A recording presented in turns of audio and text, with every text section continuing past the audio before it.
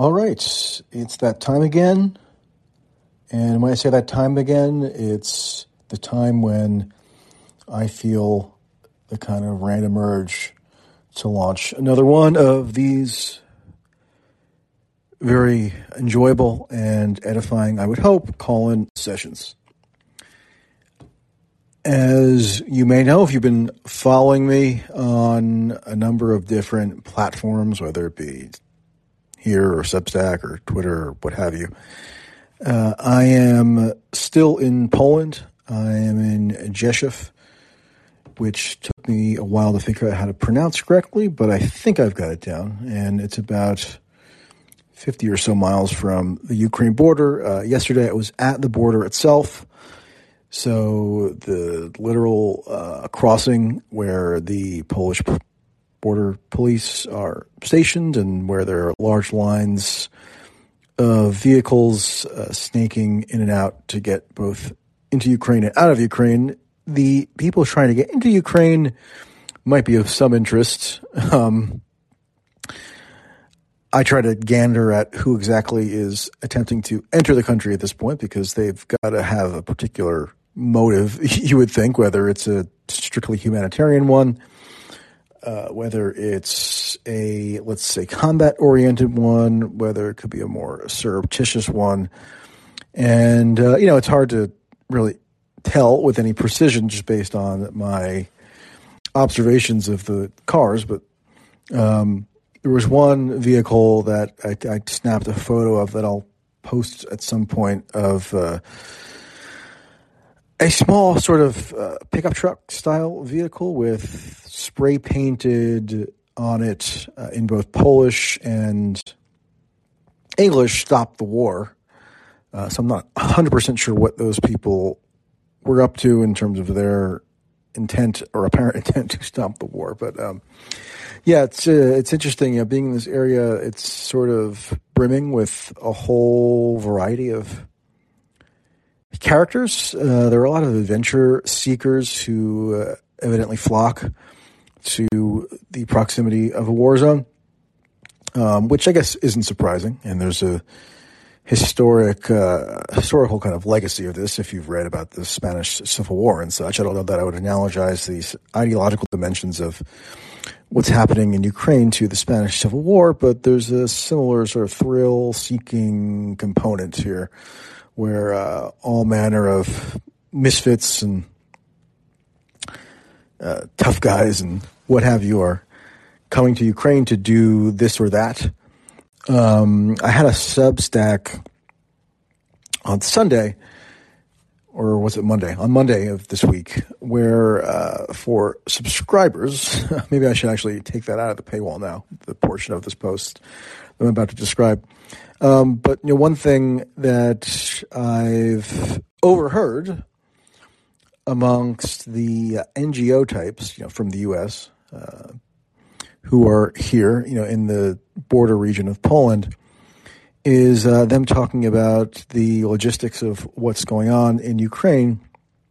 And unsurprisingly, I heard one individual who I don't wish to name just because of the potential sensitivity, but one individual working at a relatively senior level at an NGO that's based in Washington, D.C., was talking about how their security operation in the quote-unquote front lines of Ukraine is being led by a former special ops guy, by which this person meant a guy who formerly was on active duty in the special forces of the U.S. military. Now, of course, the U.S. government at this juncture assures us that there are no active duty members of any military branch inside Ukraine. I don't know that the CIA has given that assurance, but the Pentagon has. But one is only left to speculate who actually might be inside Ukraine right now of an American vintage. Because there was, as you probably heard, or if you've been following the news over the past week, you would have almost certainly heard that there was this airstrike in Yavoriv in far western Ukraine on Sunday, March 13th. Right, so this was the most westward strike that Russia has committed thus far. Ukraine was only 15 miles from the border. So I didn't personally hear it or anything. It was a little too far, I guess, in Yeshiv, but people who were in Poland actually did hear it closer to the border. And where was this strike conducted? Well, it was at what's called the quote-unquote International Center for Peacekeeping and Security.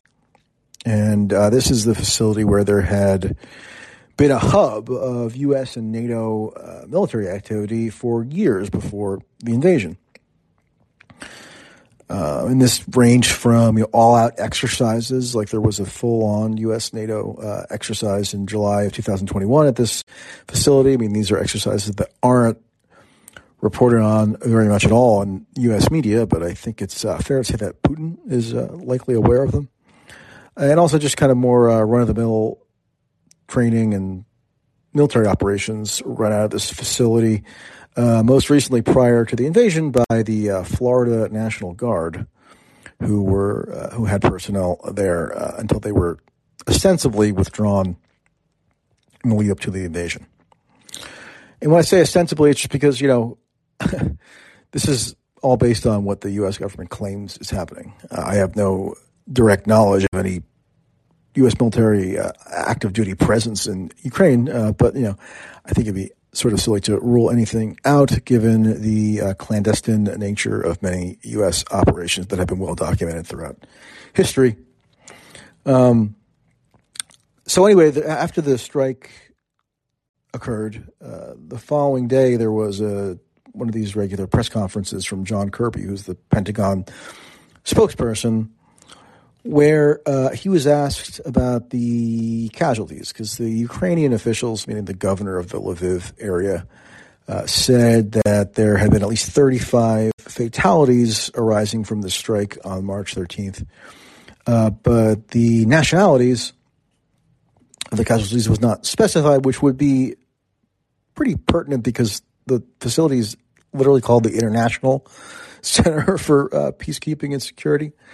So it was unclear who was actually killed in this strike, and there an unspecified number of injuries also happened.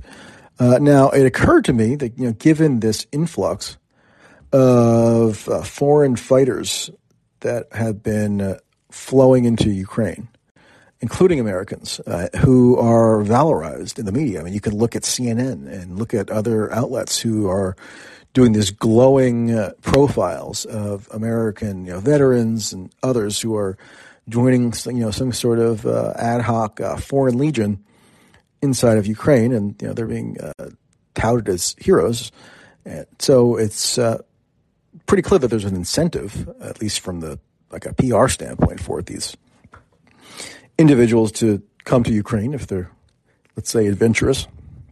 And kind of layered on top of that, you have the ideological dimensions of the war that have been set out. I mean, essentially, according to the dominant narrative, it's like a existential showdown between good and evil, right? I mean, it's democracy versus authoritarianism on the line, or freedom versus tyranny. I mean, these are actual phrases that have been used in sort of the popular U.S. media discussion and also amongst politicians. So, it wouldn't be surprising if some youngish, men mostly, would find it to be an opportunity to come and do some freelance war fighting.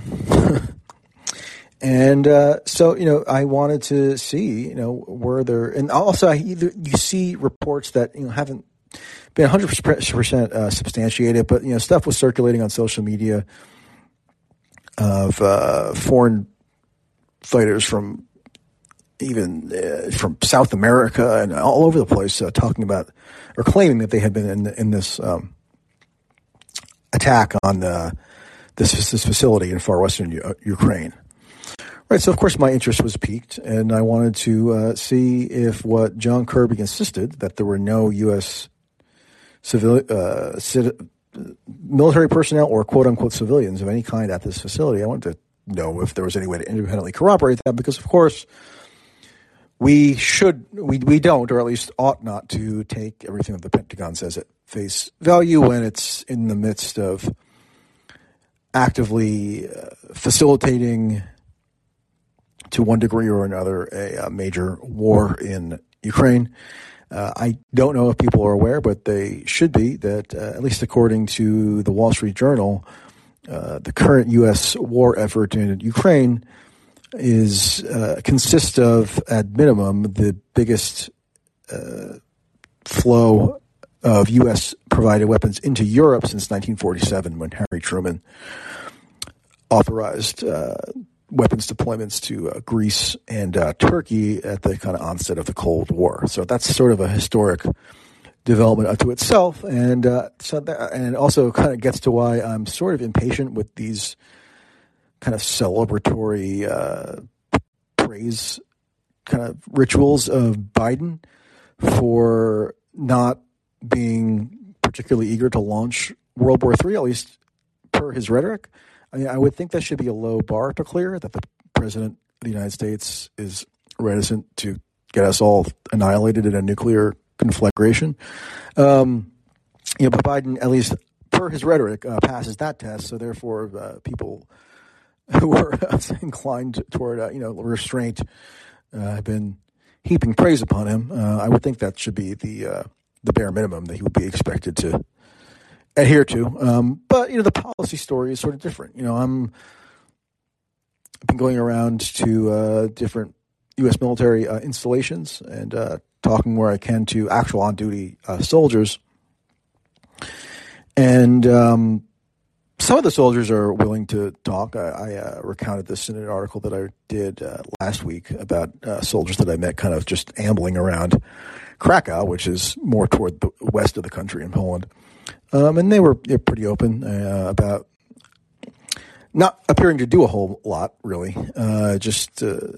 Their mission is just one of supposed quote unquote reassurance, meaning that their physical presence in Poland is intended to just give reassurance, whatever that means, to Eastern European countries, namely Poland, where there are a lot of people who, rightly or wrongly, believe that there is a very stark risk right now of Poland itself actually being invaded, because there's a belief that Putin is dead set on reconstituting the Soviet Union, and therefore there is paranoia. I'm not necessarily condemning that paranoia. I mean, I'm trying to be humble myself in terms of prognostications. It seems somewhat implausible to me that Putin would invade Poland, but I don't know. His actions, at least definitely since the invasion, don't strike me as particularly rational. So therefore, certain presumptions I might have had, and I know definitely other analysts have had, even very seasoned ones in Russia itself,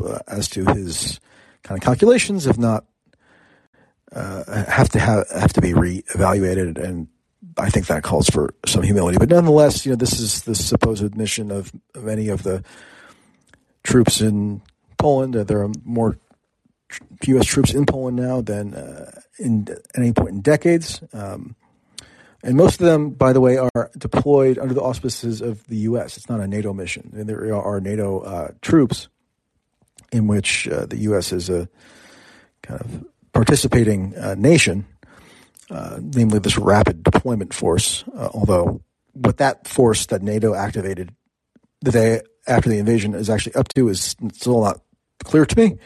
But nonetheless, many of these troops are just under the ordinary, U.S.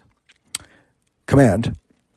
And so, like I said, some of them are just kind of walking around and just making their presence visible, but others in the more southeastern part of the country, which is where I am now, are actively engaged in these weapons convoys. And so, you can see them at these new installations that have been erected around Yeshiv and elsewhere. And typically what appears to happen is that in the dead of night,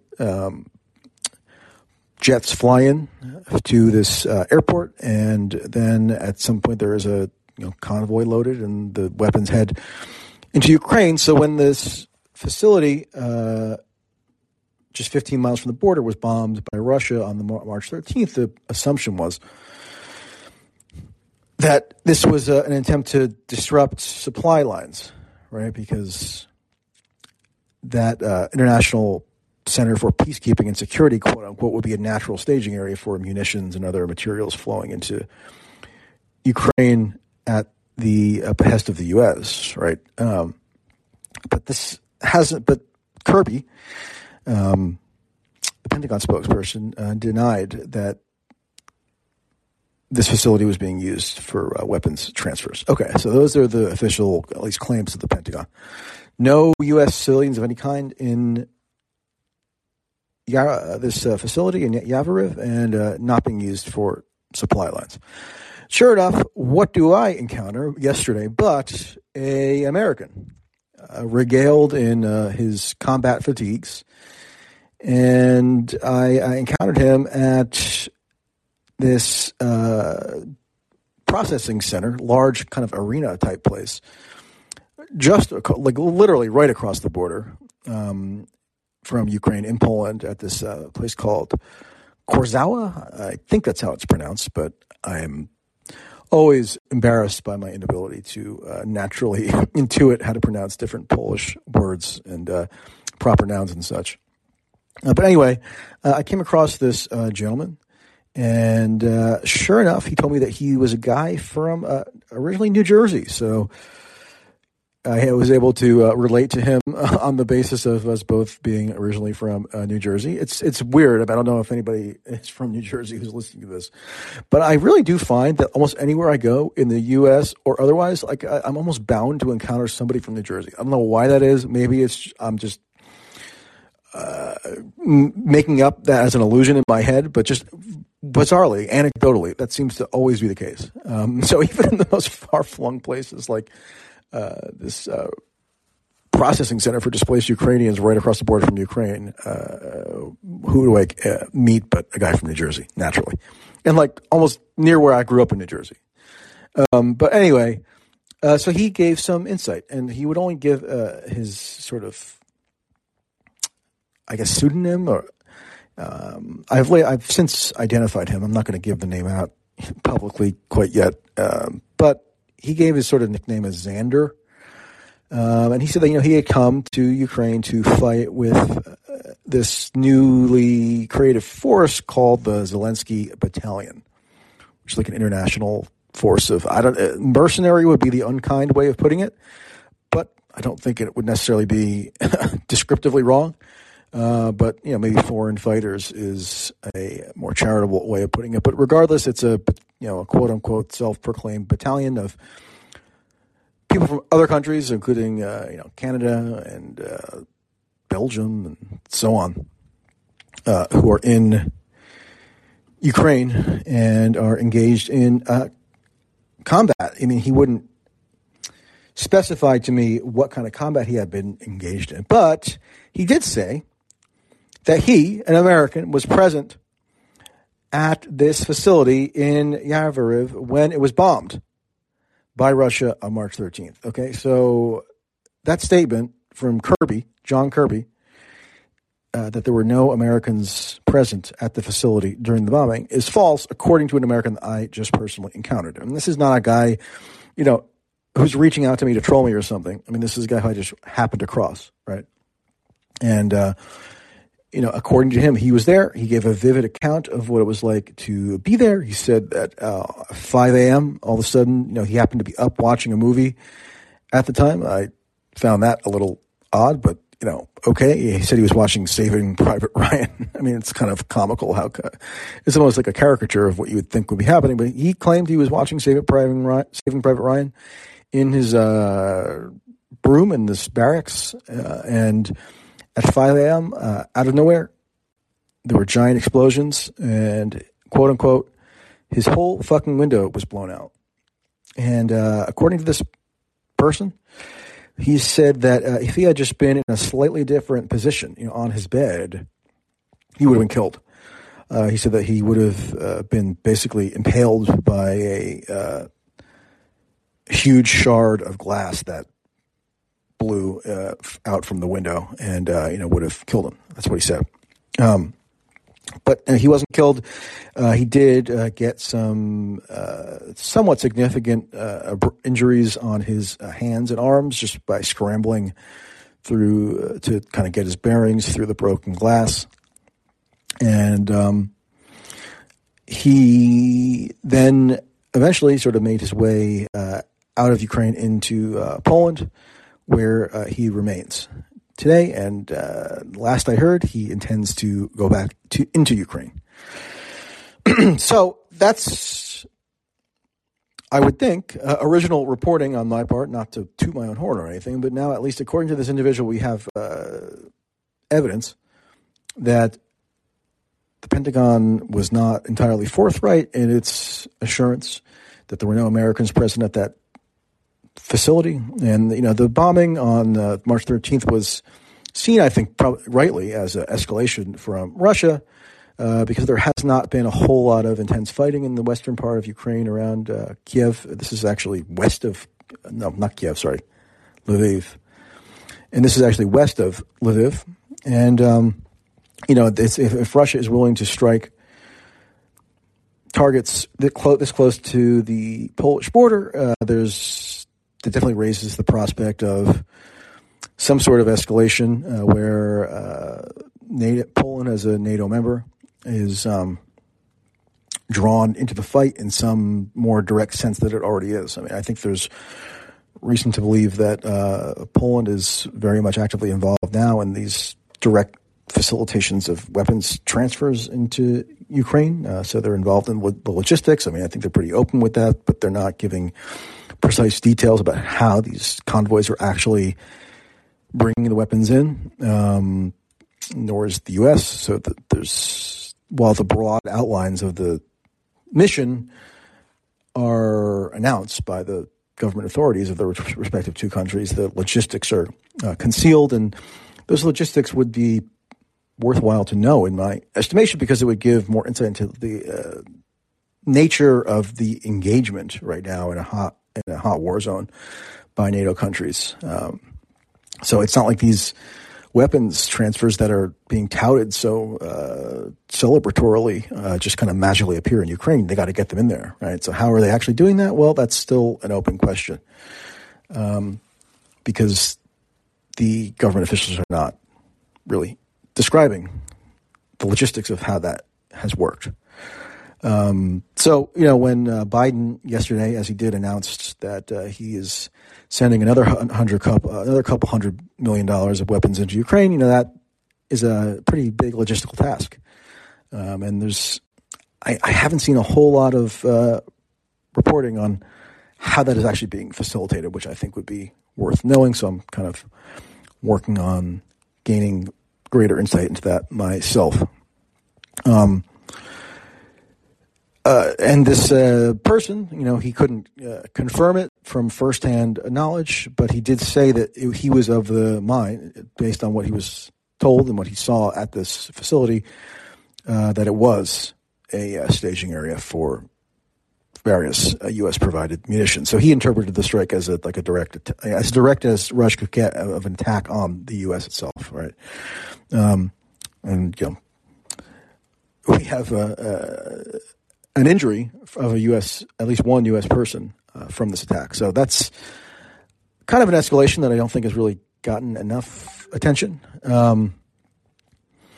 It's kind of, I think, nor has it gotten enough attention, really, that there's probably going to be mounting U.S. casualties in this war, notwithstanding the fact that supposedly the U.S. is not an active combatant, right? I mean, that's what we're being told by Biden when he's saying, we're not going to get involved in World War III. Okay, well, maybe so, but there's a ton of Americans in Ukraine in combat, and even if they're not under direct command for the military, I mean, and there's kind of all kinds of back channel ways that certain military options could be facilitated. Like I mentioned, the special ops guy working for an NGO.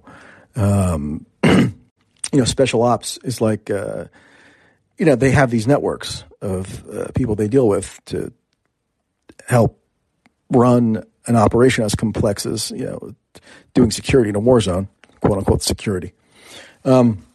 And just today, I don't know if there's been any update yet, but as of about an hour or two ago, there was the State Department confirming that an unnamed U.S. citizen was killed in another part of Ukraine. And the circumstances of that fatality have not been specified. Who was it? What were they doing? Don't know. Would it be surprising if they were a foreign fighter? No. Clearly, there are a bunch of them in Ukraine fighting. Whether it's in a kind of clandestine capacity, or where there's somebody actually doing this on direct orders from a government body like the CIA or something to that effect, or if it's just one of these kind of freelance private or quasi-private wartime adventurers, don't know. Just a lot of ambiguity as usual around the situation.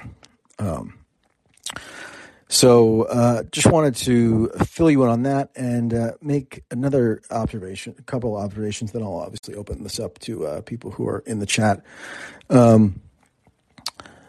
I continue to be stunned by the coverage of Zelensky. I guess I shouldn't be stunned any longer.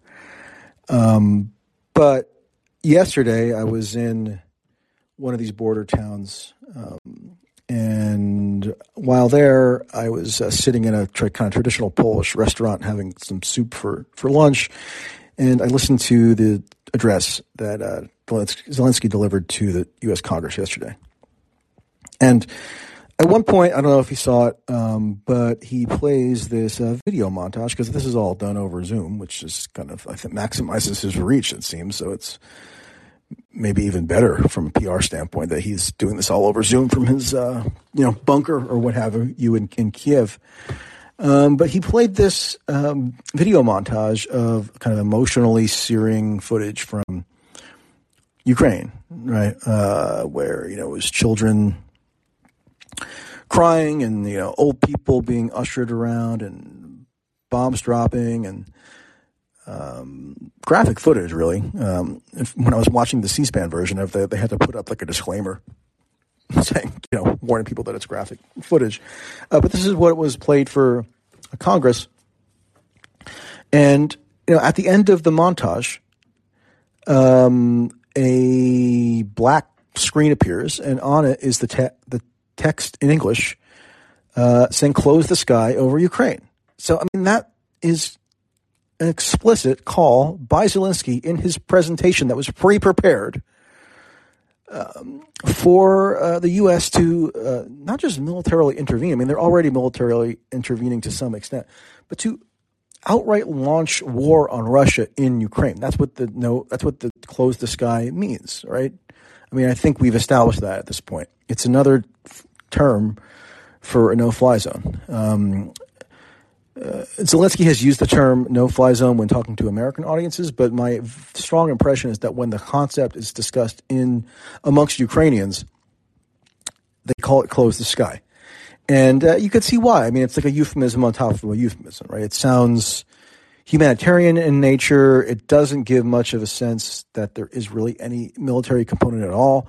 And, sure enough, when I've been to these centers for displaced Ukrainians, and talking to people, invariably it's sort of interesting because I've only talked to women at these places. The displaced Ukrainians coming into Poland right now are, I would say, 90 to 95% women amongst the adults. You have some older men, like elderly men, but it's almost all women, many with young children.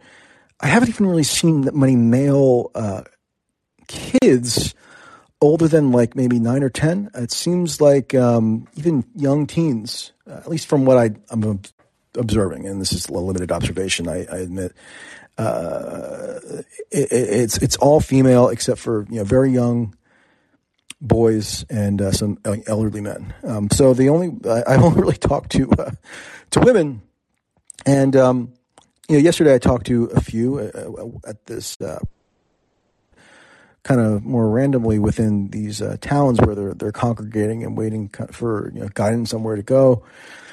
And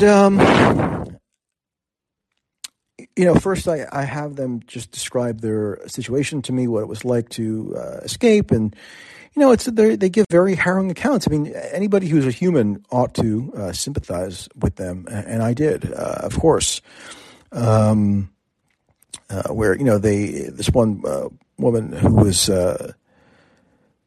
one woman I was talking to yesterday, she's probably in her late 20s, was saying that she was from Kharkiv, and she stayed for quite a while into the war, thinking that this was her home and she's not going to leave. And then when there are bombs going off just a few kilometers from her home, she eventually decided she had to leave, and so she takes a pretty arduous journey.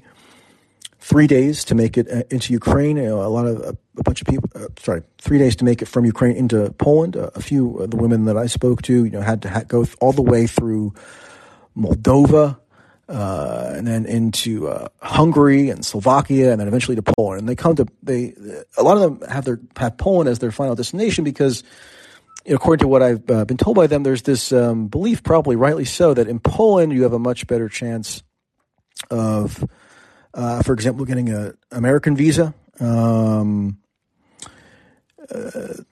I wrote a Substack last week, on Friday of last week, where I quoted this woman who took that journey through those 4 different countries, specifically to get to Poland, because the word on the street was that in Poland the U.S. consulate is more likely to process your visa application quickly, and sure enough, she had gotten it pretty quickly, as had her sister and mother.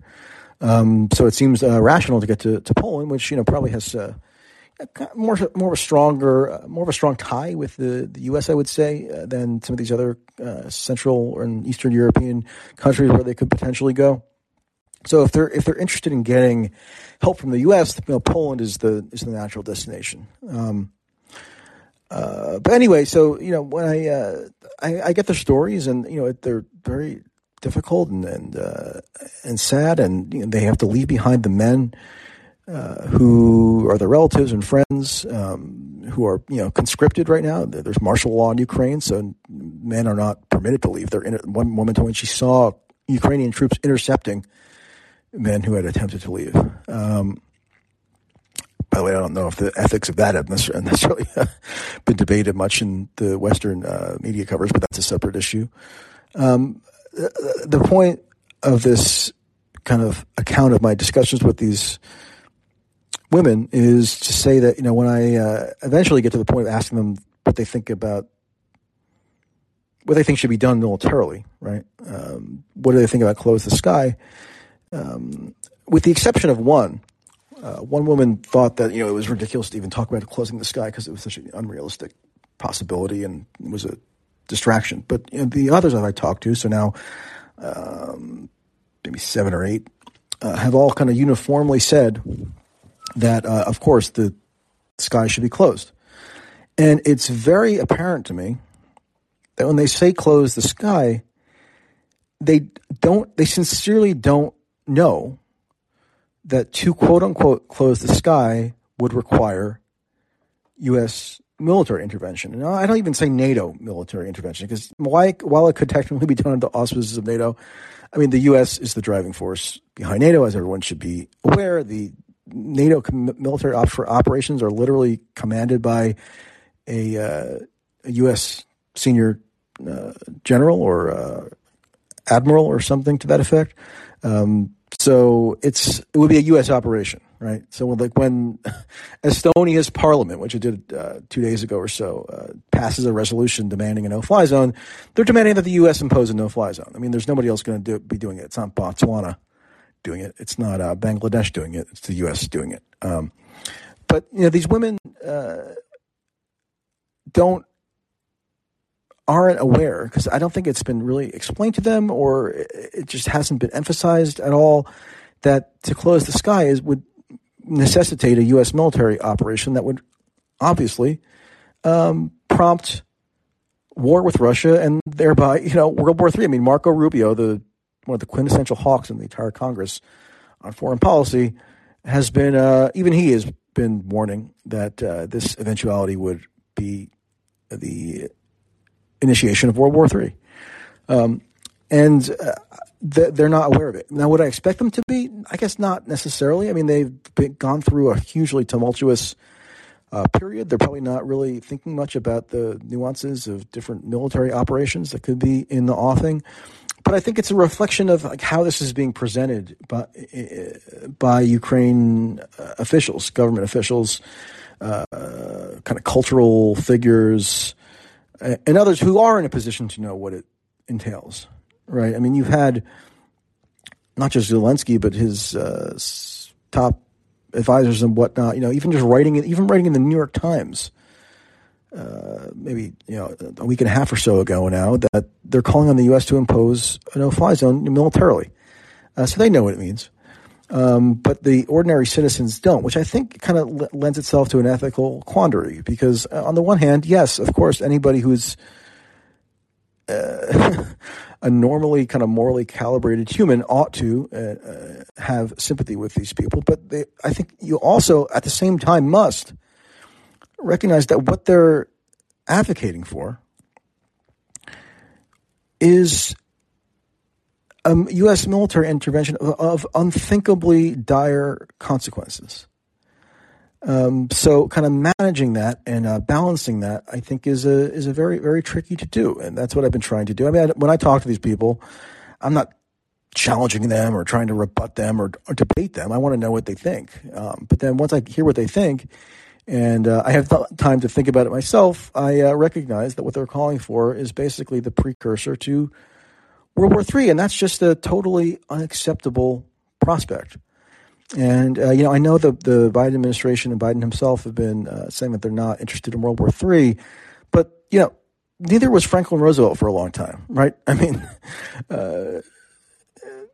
Franklin Roosevelt resisted pleas from Churchill for, I don't know the exact length of time, but for quite a while before Pearl Harbor to enter into the European theater in defense of England. There was a huge lobby. Hitler invaded Poland in 1939, and then the U.S. didn't enter the war until 1941 after Pearl Harbor. I'm sorry for giving you an elementary history lesson, but sometimes these lobbying campaigns take a while to actually materialize, at least if we're going on the basis of the precedent of World War II. There's been a huge amount of progress made in this lobbying campaign, notwithstanding these official assurances that we're not going to get involved in World War III. I mean, you have some of the most prominent media figures in the U.S. as it relates to Russia issues. Gary Kasparov, Bill Browder, others. Kurt Volker, who was the former special ambassador to Ukraine under Trump and then became an impeachment hero venerated by Democrats in 2019. So many these people are actively calling for a no-fly zone, and even that, it's like not even the necessary escalation that would precipitate a World War III. That's just like the worst possible outcome. That would be direct confrontation. But right, we have these weapons shipments. We have ambiguity around the sharing of intelligence by U.S.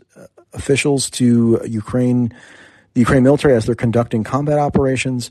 We have this whole snafu over whether or not jets are going to be deployed. Biden, for the first time, announced that he's sending drones into Ukraine yesterday, and so what am I stunned about as relates to Zelensky? Well, he's calling for the initiation of World War III just based on on the most simple, plain English reading of his policy demand. And if you just describe what he's doing, or at least I have been, subject to a giant tsunami of scorn and attack. And, I can take it, it's fine, but it just seems like this is a hugely consequential kind of propaganda offensive that I think is successessly conditioning a lot of the public in the U.S. to be receptive toward further escalations.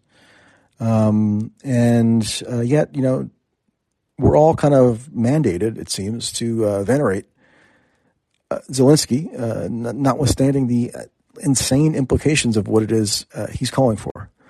And I think that's kind of a recipe for disaster. So anyway, those are some thoughts. Sorry for going on a bit longer than usual, but like it's a lot to process. And so we're going to go to callers. So feel free to join the queue if you haven't yet. And going to go first to Kasia. Good afternoon, Michael. It's pronounced Kusha. Oh, sorry, Kusha. No worries. Thank you so much for having me back on. And Sure. I really appreciate when you opened up your monologue, you referenced the Spanish Civil War.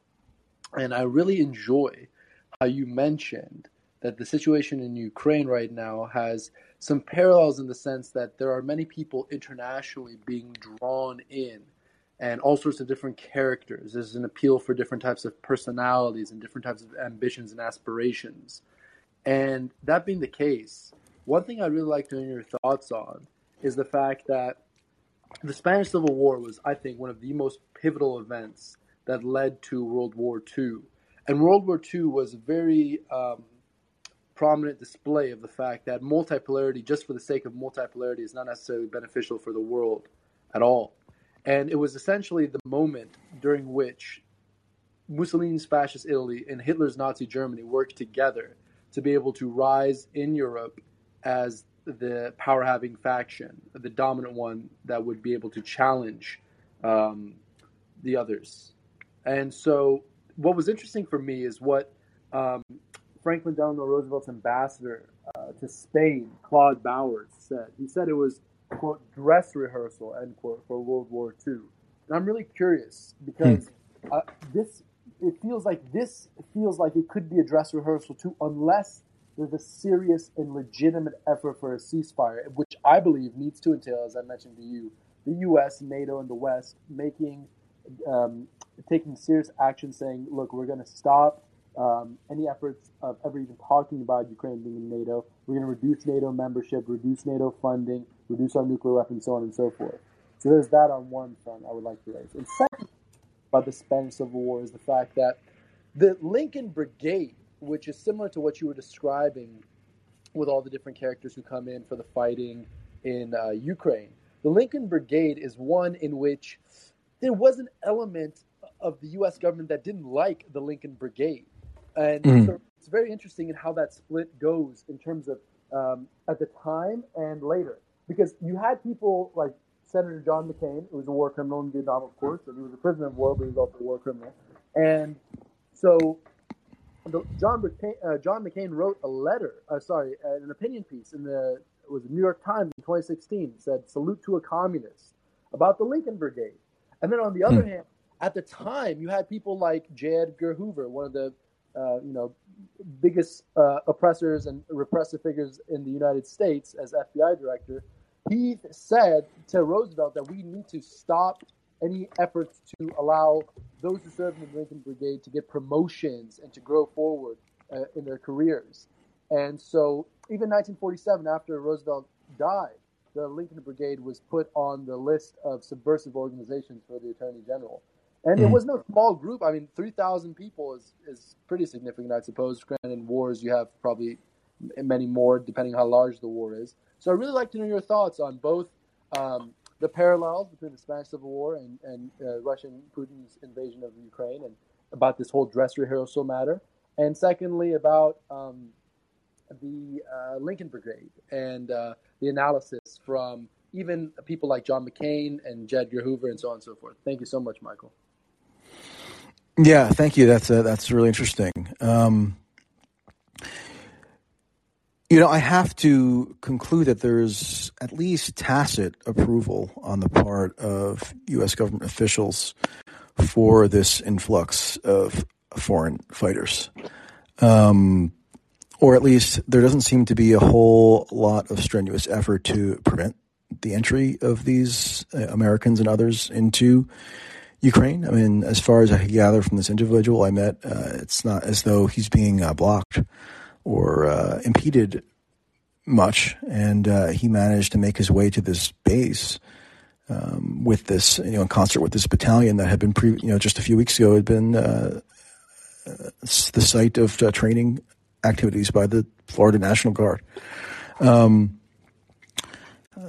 I would think that, if Biden genuinely does want to avoid World War III, then he might want to take more concrete steps to limit the potential of American casualties inside Ukraine. And again, these aren't casualties that, as far as we know, are the product of any overt U.S. military deployment. But I think, if casualties mount, if Americans are killed more and more inside Ukraine, we already had, this journalist who, was claimed by the Ukrainian officials to be working for the New York Times, but wasn't, was in some kind of freelance capacity apparently, was killed a few days ago. And then this Fox News camera person and this unknown fatality today, about which no details, as far as I have seen, have been disclosed.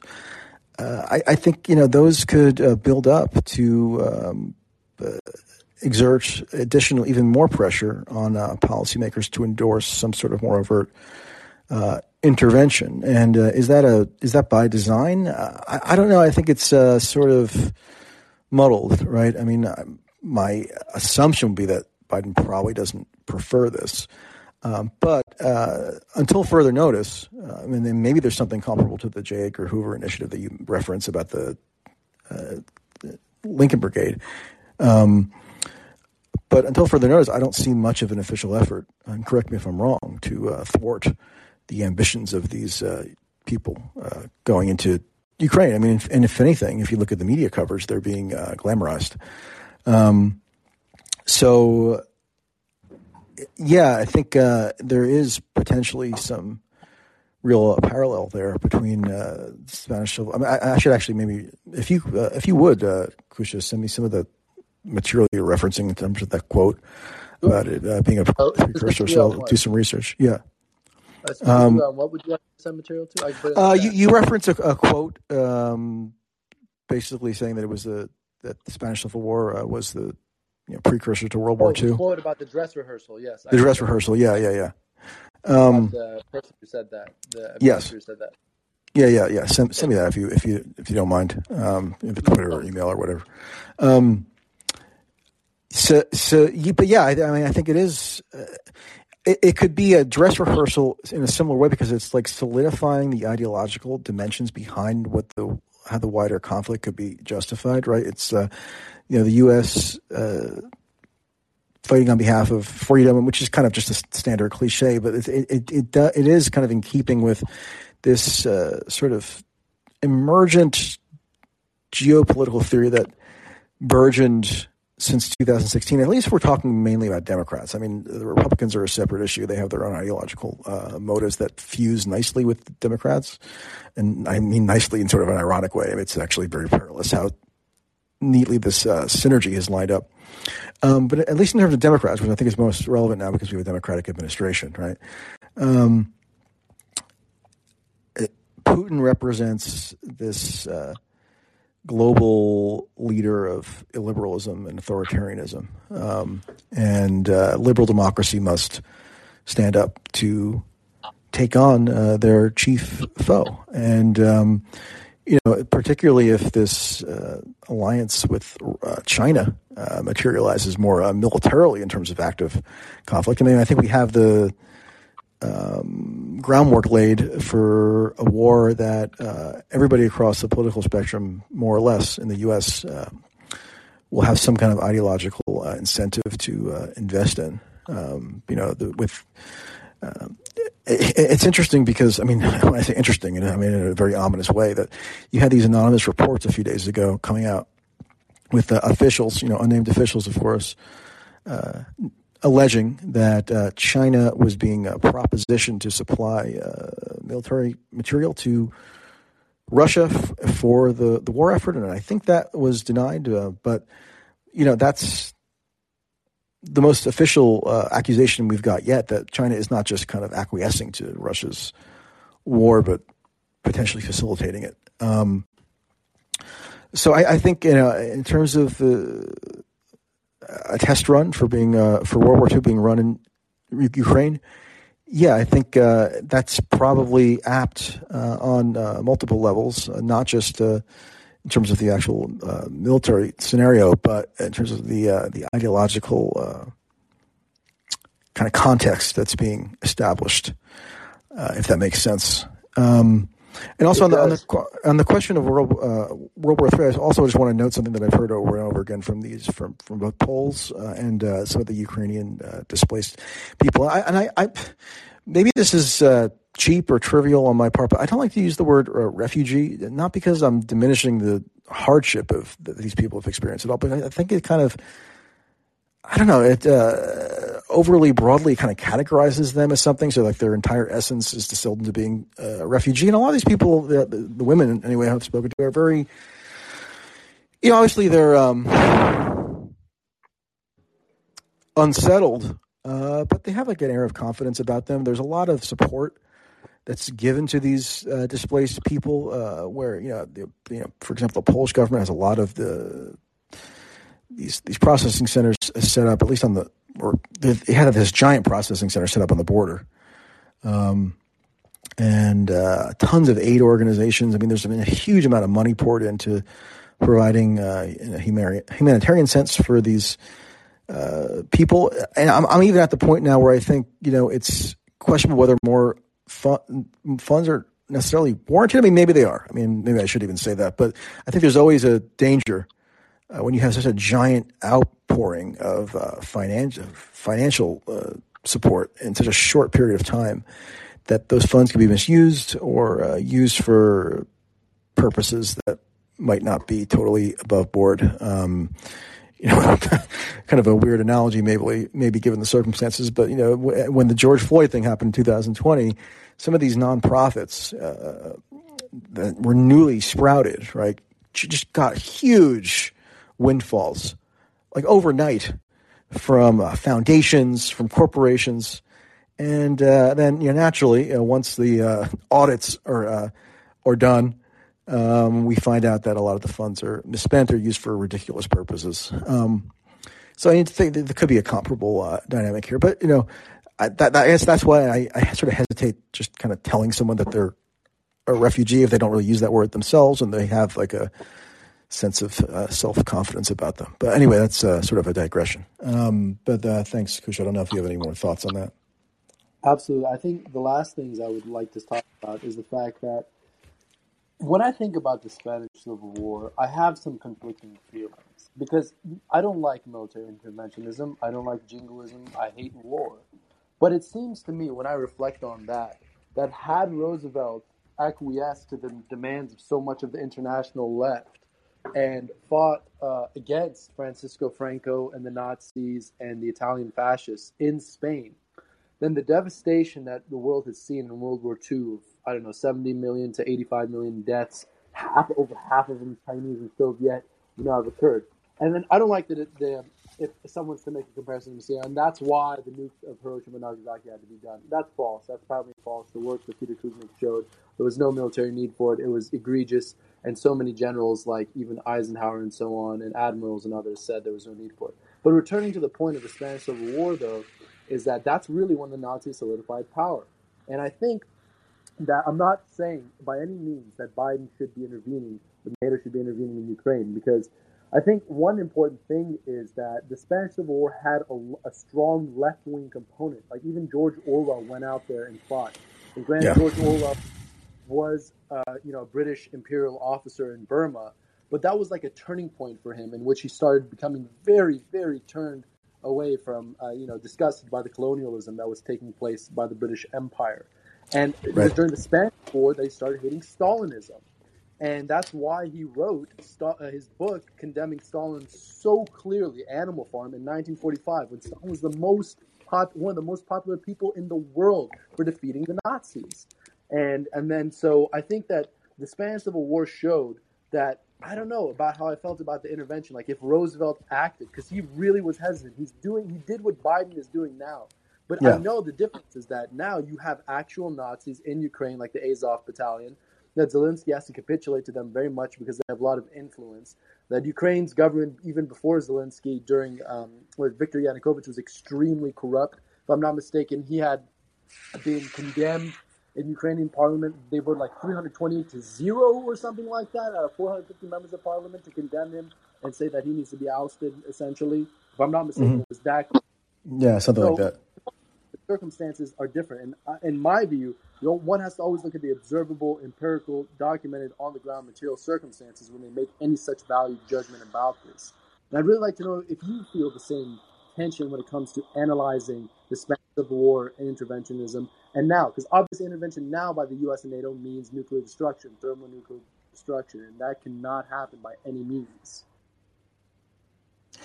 Well, yeah, I mean, one thing I was going to say before I lost my train of thought when I was talking just before was that on the topic of whether World War III is either imminent or happening right now, the one thing you hear that I've heard over and over again from these displaced Ukrainian women and also Poles is their utter conviction that Putin will not stop at Ukraine.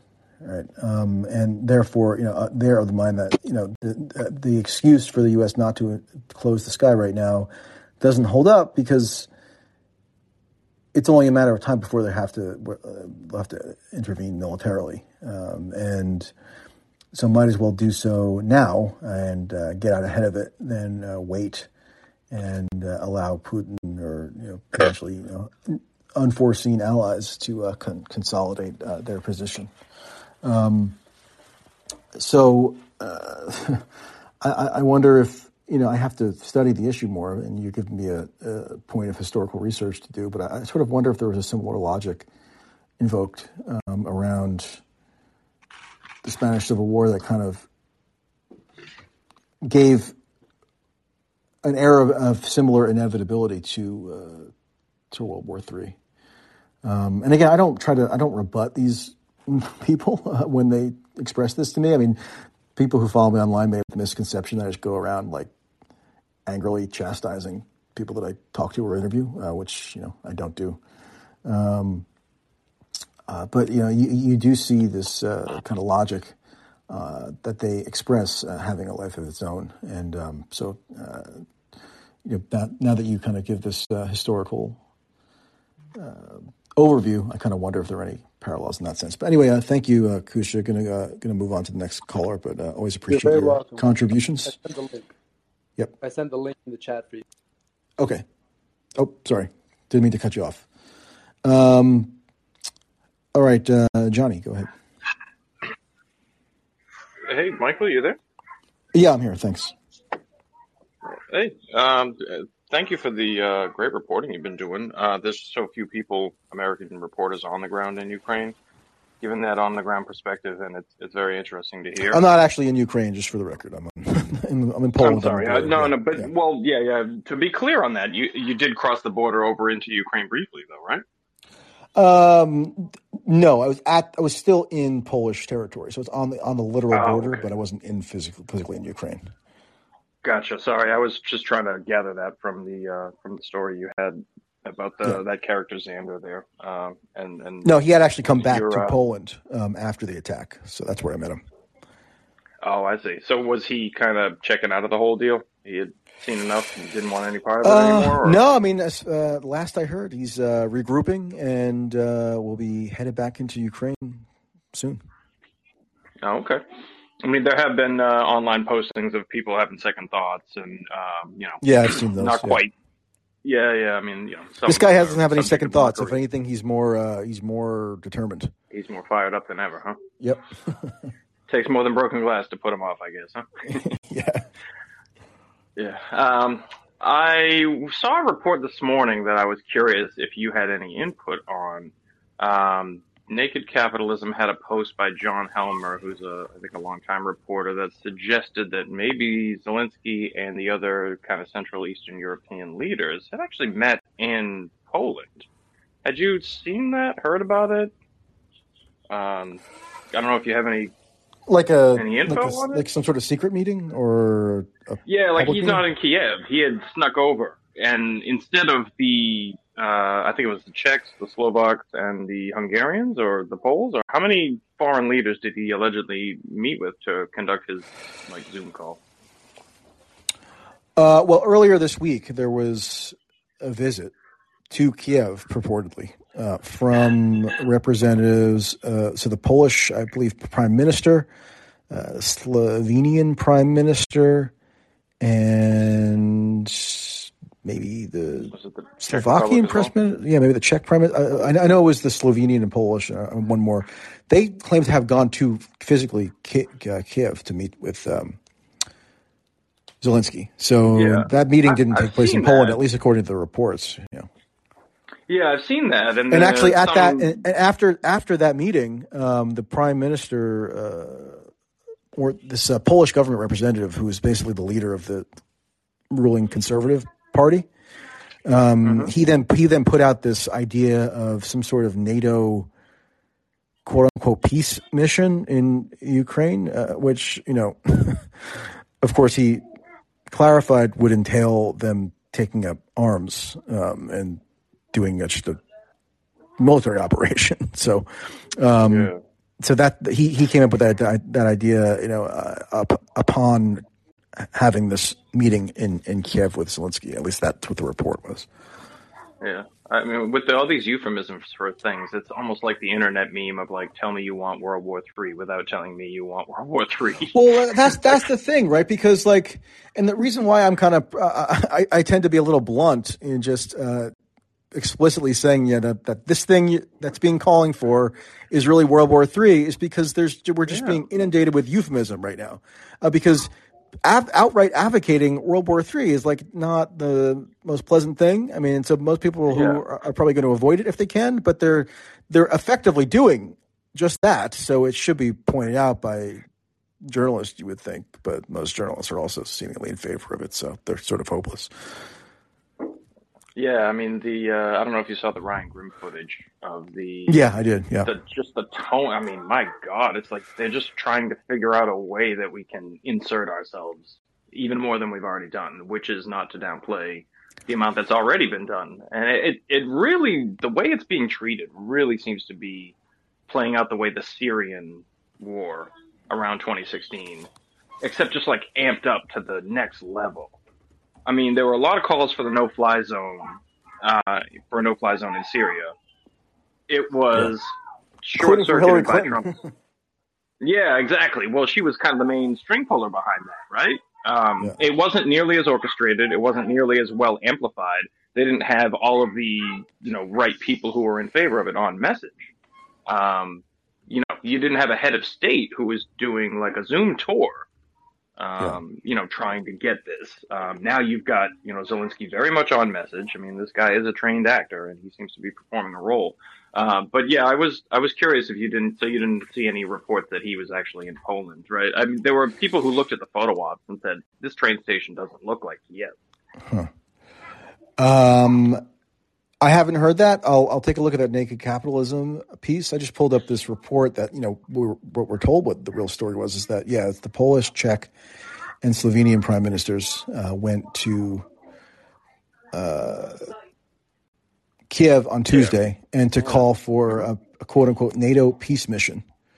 That's what the vice premier of the Polish kind of ruling party said. Yeah, I mean, I don't mean to make too big of a deal out of it. I mean, I guess, you could ask on some level, does it matter? But it's, when you're looking at photographs on the web, I mean, God knows there's a zillion ways to doctor things and stuff like that. But it would sort of almost ironically undercut the image of this Churchillian guy who's just, in it to the end with the, Who'd you say the author of that article was? Again? John Helmer. I think he's a correspondent that used to run a Moscow News Bureau years ago. I don't know for what outfit.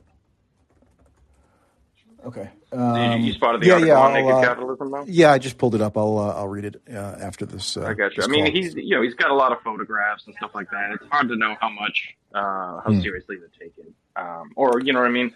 But it's just like this guy's become the new Anthony Fauci in a hurry, and it's like it turns out he's full of it as Yeah, Helmer is claiming that that Zelensky and these three prime ministers actually met in Zmysl, Poland. I know I'm butchering that pronunciation, but this is a town that's literally right across. You're doing better than I would, Michael. You're doing better than I would. This is kind of city that's very close to the border. I was actually just there yesterday, talking to some of these displaced Ukrainians that were sort of congregating. So if that's where it took place, that would be interesting. But I'll take a look at that that article. Thank you, Johnny. Going to move on now to. Yeah, appreciate it, Mike. And we find New Jersey alumni everywhere, man. Yeah, there's plenty of them in Boston, where I'm from.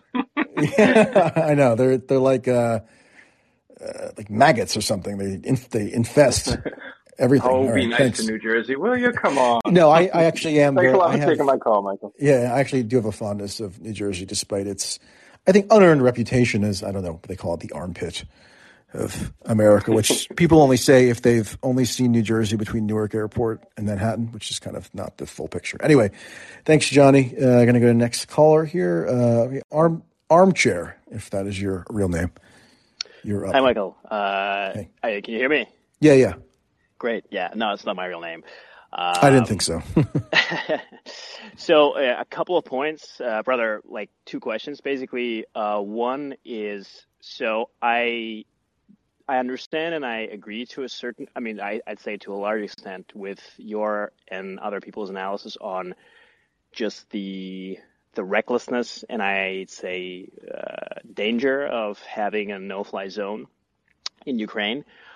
On the other hand, I also see some people on Twitter, presumably they're not military experts, saying that, you have to be careful with just assuming that Russia is going to engage in a full-scale war with the United States, and sort of they're making the assumption that Russia and Putin is not so crazy to actually start a war over Ukraine with the U.S., and so he's going to back up. So the question for you is, have you seen any analysis or any reports from military experts or military intelligence, especially those who are not not biased towards the United States or part of the United States military apparatus, on this particular, on this potential scenario of if U.S. or NATO decides to put up a no-fly zone, could it, what's the probability realistically that Russia is going to, continue, and escalate? So that's one question. The other question is more related to sanctions. That Russia is becoming a victim of. I think there are certainly some sanctions that are in order for, just to deter it. On the other hand, there are also experts on sanctions historically that say that sanctions rarely work unless they are directed at really small nations, and they rarely produce the outcome that they're supposed to produce in the minds of those who impose them, and also just the cost to Russia as well. Looking at it from a humanitarian perspective, is there a potential argument to be made that some sanctions that could potentially end up hurting the Russian economy so badly that it collapses, defaults, and millions of people themselves become potentially economic refugees, that some of those sanctions were disproportional, even if we all, agree that the invasion merits some response and it was illegal. So those were my two questions, and thank you for hosting this. Well, on the first point, I don't think you have to speculate very much. About what the no-fly zone would precipitate. I know there are different opinions in terms of military analysts saying that you could finagle a no-fly zone where it wouldn't necessarily mean direct combat between the U.S. and Russia. But the reason why I say you don't speculate much is because Putin has explicitly said that any interference of that kind would be met with massive retaliation. And not that I take him at his word. Nobody should, but that's a pretty clear and unambiguous statement of intent, right? So, and the whole point of a no-fly zone is to make it such that Russian jets cannot fly in the airspace, and that means shooting them down, right? So you can just assume that were it to be imposed, it would entail the main objective of the operation would be to shoot down the jets. And the first sign of retaliation, you would think, if it's against a U.S. jet or another NATO jet, that would then presumably, meaning if Russia then counterattacks, that would then presumably result in the triggering of Article 5, right, the NATO Collective Defense Pact. And so you'd automatically have, or, it seems like you would unavoidably have a declaration of war, more or less, through the NATO mechanism against Russia, thus, effectively World War III. I agree. I wouldn't want to speculate too much as to how stuff would pan out, right, operationally, because it's just that speculation, and these scenarios would be, I would think, hugely chaotic. But it seems to me like that those basic premises are kind of just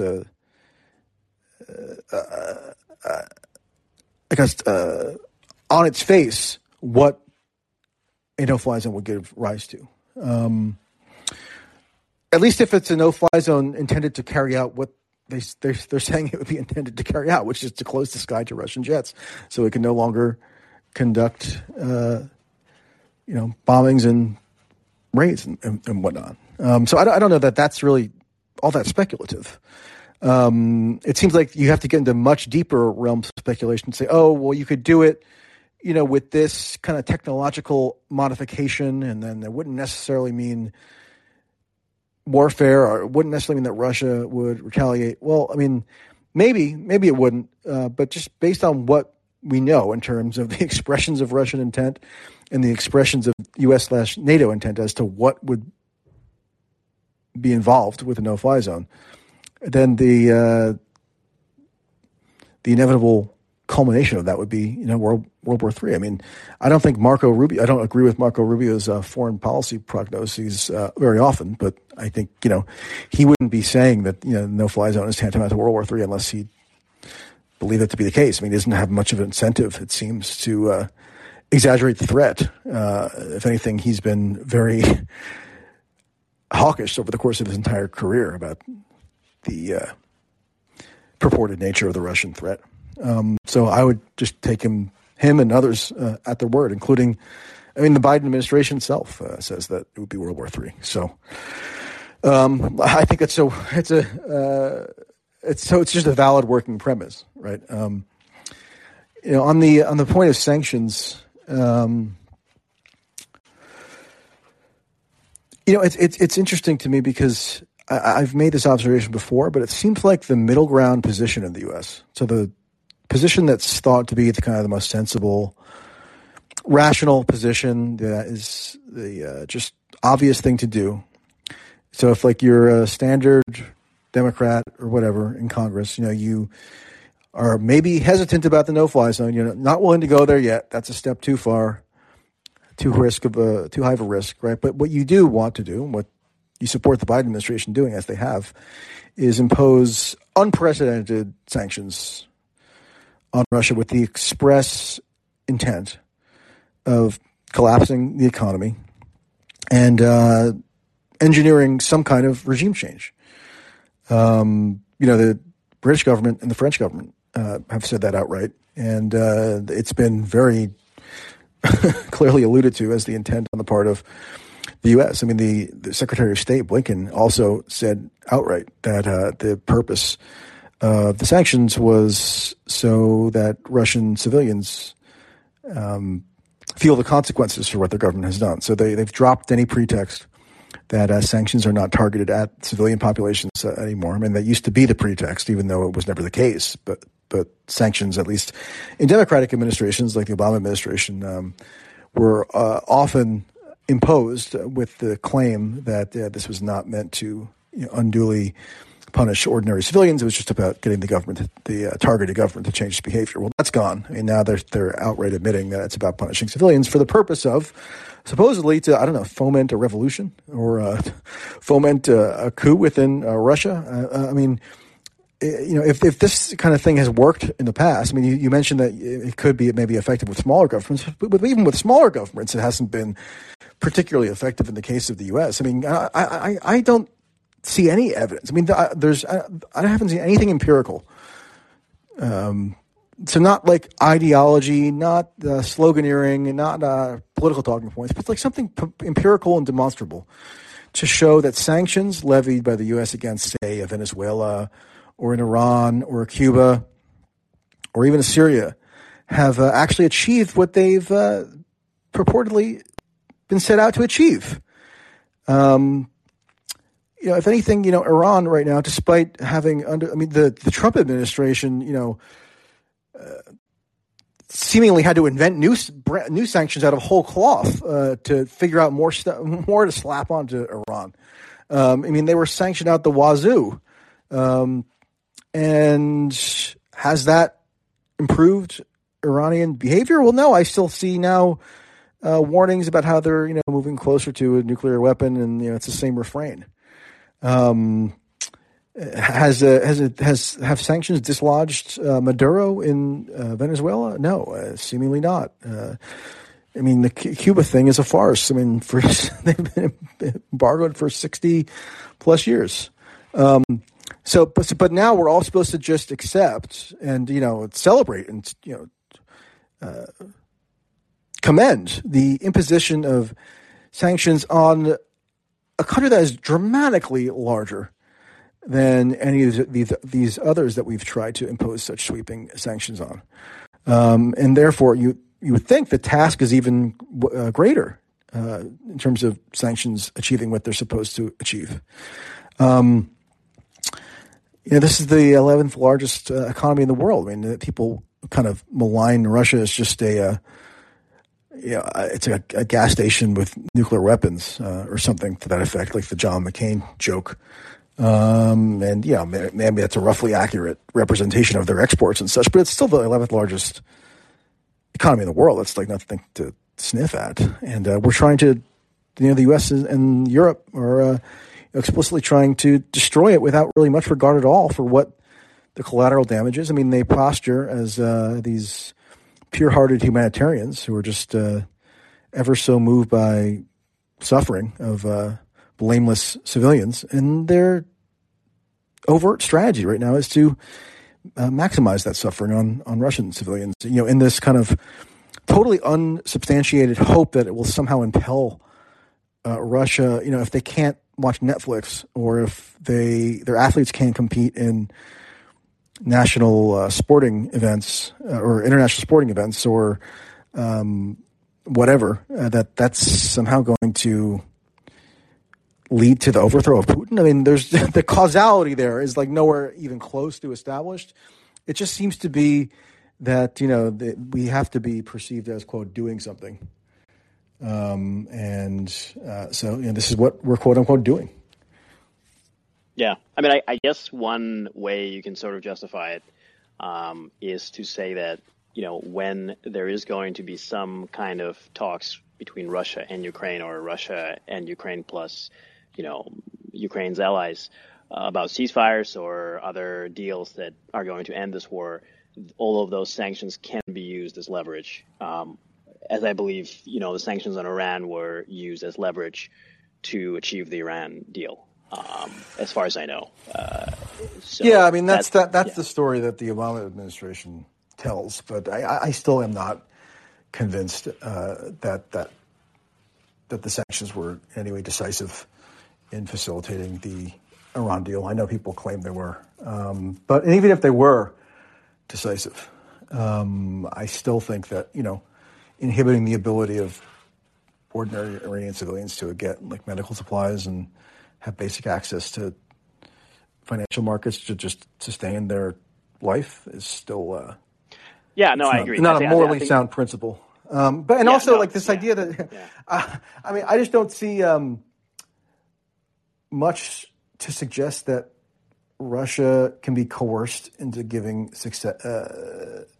concessions on the basis of the removal of sanctions. I don't know if you read or listened to Putin's address yesterday, but there were portions of it that got attention where he called he denounced like this fifth column of Russians who Right. live in Miami or in the French Riviera or whatever, and basically seemed to declare that.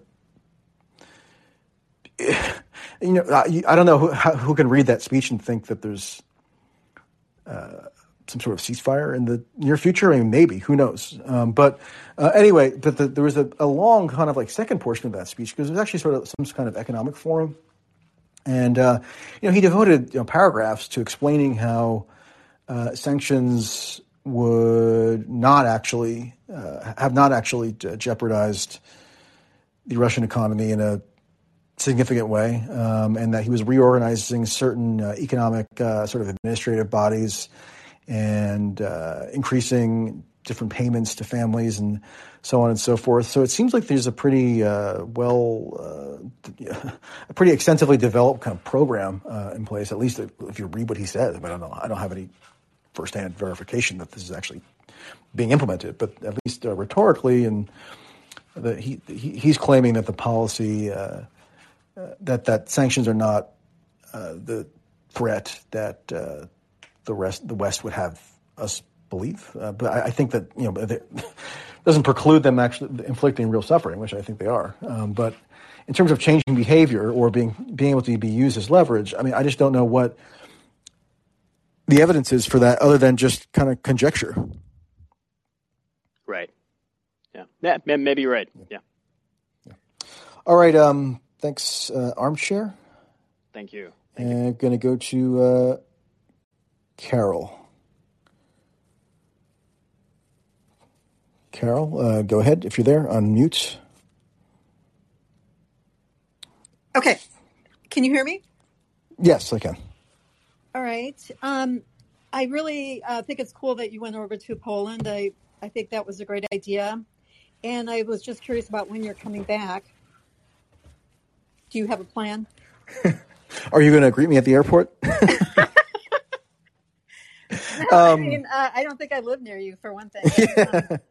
Well, actually, so I'm going to be in Poland for around another week or so. And then I'm, believe it or not, headed to Brussels, Belgium, to go to attend the this what's being called an extraordinary NATO summit on the 24th. Yes. Okay. So I'm going to, if all goes according to plan, cover that. And from there, I'm going to be going to England for a while because my girlfriend happens to live there. So not a journalistic thing necessarily, for a couple of weeks. And then probably be back in the U.S., I don't know, mid to late April, something like that.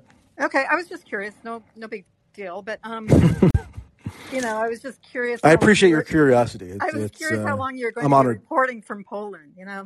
I saw your pictures of the facility outside, or like you said, it was like 12 miles or so, or 25 miles from, or 25 kilometers maybe from the Ukraine border where all this stuff was being unloaded or whatever. Mm-hmm. And that really bothers me that we're arming Ukraine so much. I can't. It really bothers me. And but you got so much flack for posting those pictures from these idiots from mainstream media and from the Lincoln Project. Which I thought was pretty funny. The Lincoln Project guy. There's this guy. Okay, you're going to get me worked up, but there's this guy from the Lincoln Project who has been, and look, attacks are nothing new to me, so that's not really the issue. But I don't like when they kind of lie or misrepresent, or kind of purport to have caught me in peddling a falsehood or something. So they were saying that I falsely claimed that certain trucks were U.S. trucks when they were actually Polish trucks. And the thing is, I didn't say that they were U.S. trucks. I said that there's a U.S. military installation at this airport at Rzeszów, and abutting this U.S. military installation at the airport itself are these convoys of trucks that are clearly being used to ferry weaponry into Ukraine. So the U.S. has established command over this entire airport area, And so, it's obviously engaged with Polish authorities in the equipment of these trucks. But for some reason, the one thing that people who hate you online try to do is like catch you in some kind of technicality or something where you're actually been proven wrong. But that's neither here nor there. I mean, they did the same thing last week when I reported, based on sources that I had within the National Guard Bureau, right? So the National Guard Bureau is basically like the federal entity that coordinates National Guard activity within the Pentagon, right? So coordinates amongst, I think it's the 52 different National Guard, Army and Air Force branches, the forces, right? And what they told me was that, look, the day after the invasion, they got this directive to change their attire. They had previously worn into the office, dress attire on 2 days a week.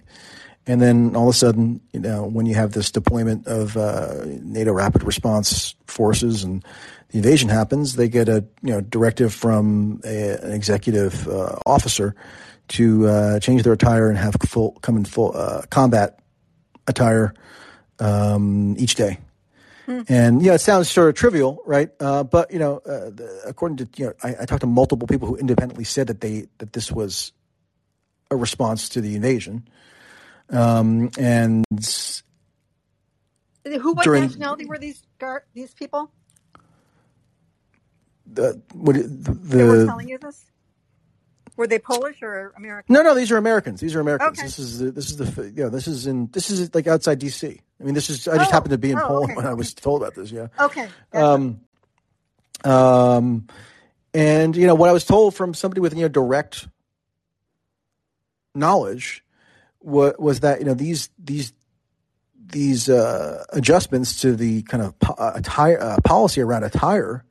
It sounds like frivolous maybe to somebody on the outside. I mean, within the sprawling military bureaucracy, sometimes these little orders can actually have significant implications. What the kind of symbolic intent is to kind of signify solidarity with fellow soldiers in a war zone, right, or in a combat posture. So this person suggested that it was an indication that they were trying to symbolically portray the National Guard, anyway, as having entered into some sort of combat posture. So, when I'm told that, and I get it corroborated by other people, seems to be worth reporting, right? But so then I reported it, and you have these Lincoln Project guys, and there are also these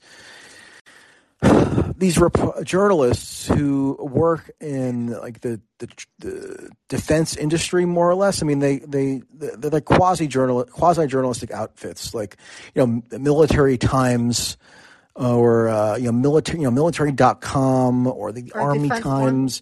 Yeah, Defense One. I mean, these are basically trade publications for the industry. And even at one point, one of the guys attacking me most aggressively was a journalist who, works for the Army Times and is simultaneously working for the Human Resources Department at the National Guard. So he's a Pentagon employee. Oh, wow. Right. And, apparently there's no conflict of interest there at all. But, they'll try to spin stuff as like, I'm wrong, even though none of the assertions about the implications of this order derive from me. I mean, I quoted the people who worked there who told me what the implications were. But anyway, they've been after me, and they tried to say that I don't know. I mean, I took photos of these publicly visible bases, right?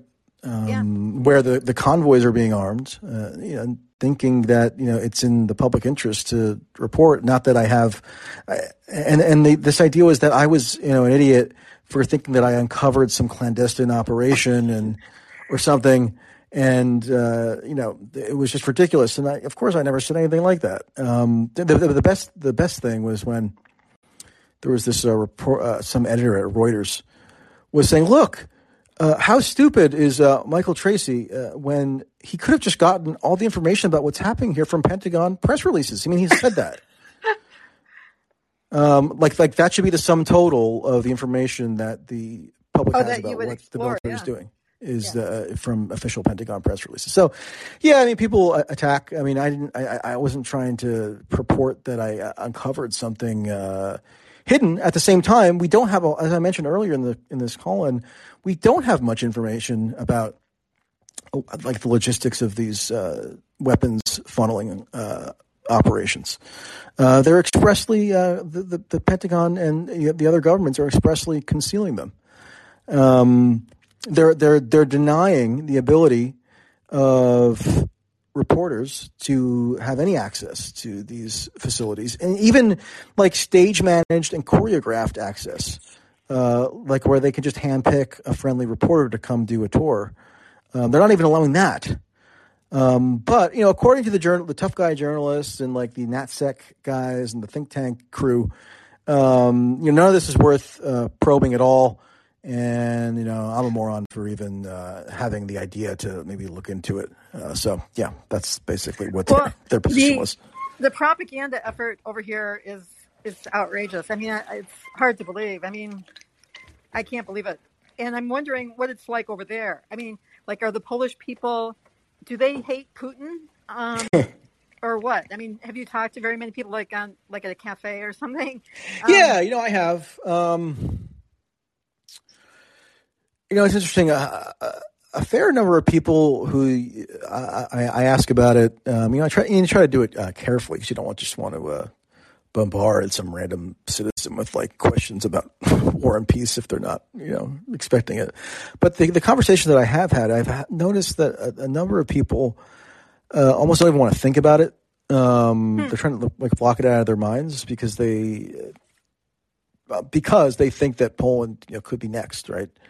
So they don't even really want to entertain it, right? But when I do get them to elaborate a little bit more on their beliefs, yeah, I mean there is definitely animosity toward Putin, no doubt.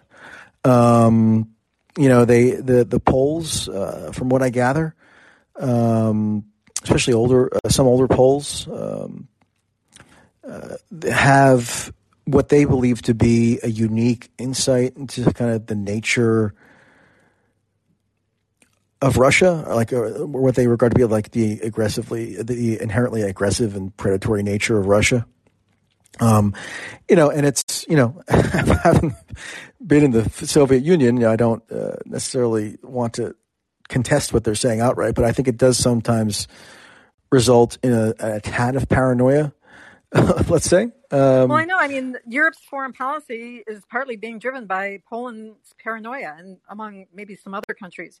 But yeah, and I try to be careful because I don't want to casually discount the paranoia as like 100% unfounded. Even though, again, as I've said, it strikes me implausible that Putin would invade Poland. But who can say anything with certainty at this point, right?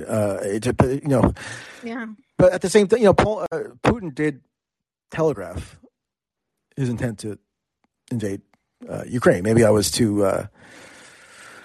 I was personally maybe too.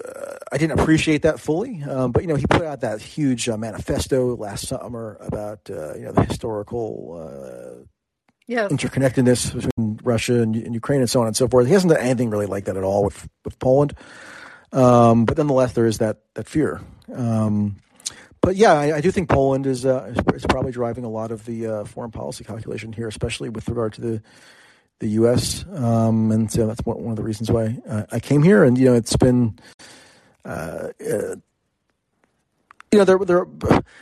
thing is, just like in the U.S., a lot of people are just trying to go about their ordinary lives and not really don't want to think about politics. Mm-hmm.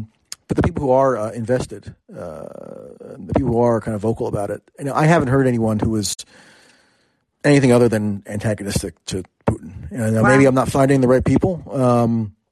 Maybe there's a bias because I'm only talking to more.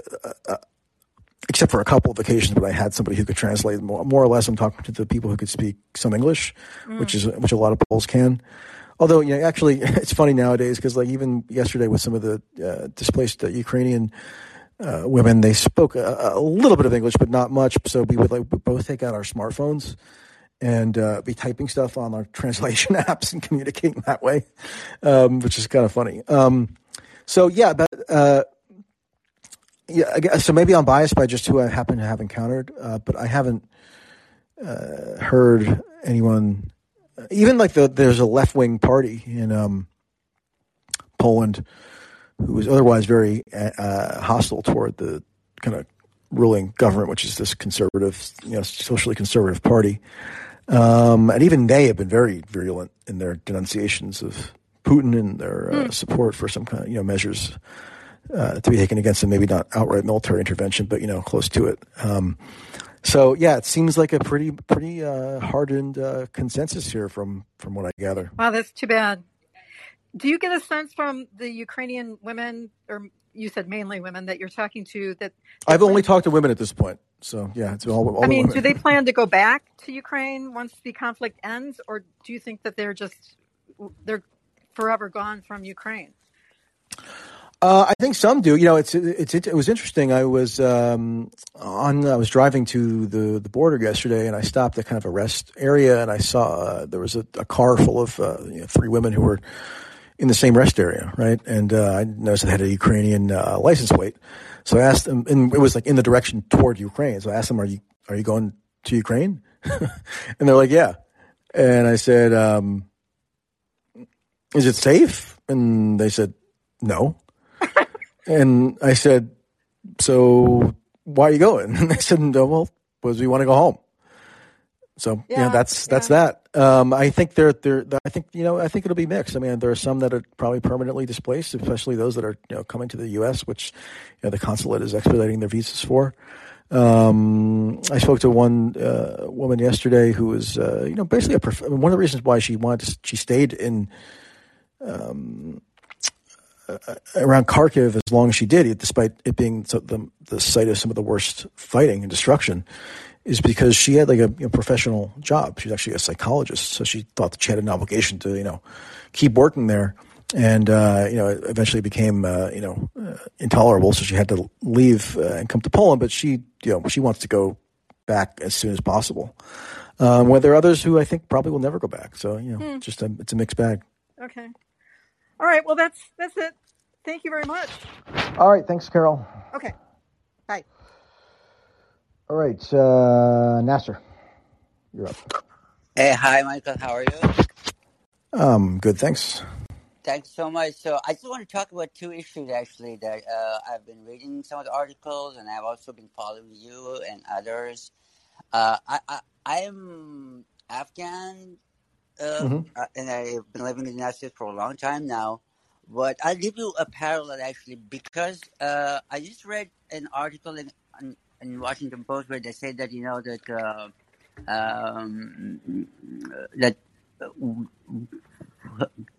Western officials say that while they cannot independently verify much of the battlefield information that the Kyiv puts out, it nonetheless represents highly effective strategic communication, which means that they don't do much on the battlefield, but they're good in strategic communication. Right, yeah. So the same thing happens. Well, I think that's true. I mean, I'm not inclined to necessarily agree with whatever anonymous U.S. officials are saying, but they're right that the strategic communications, if nothing else, on the part of the Ukraine government has been effective. I'll give you a very practical example in Afghanistan, because these civil society organizations, quote unquote, they used to teach like government officials and the media in Afghanistan how to communicate. But like in Afghanistan, the Afghan army was winning, and all of a sudden in 2 weeks.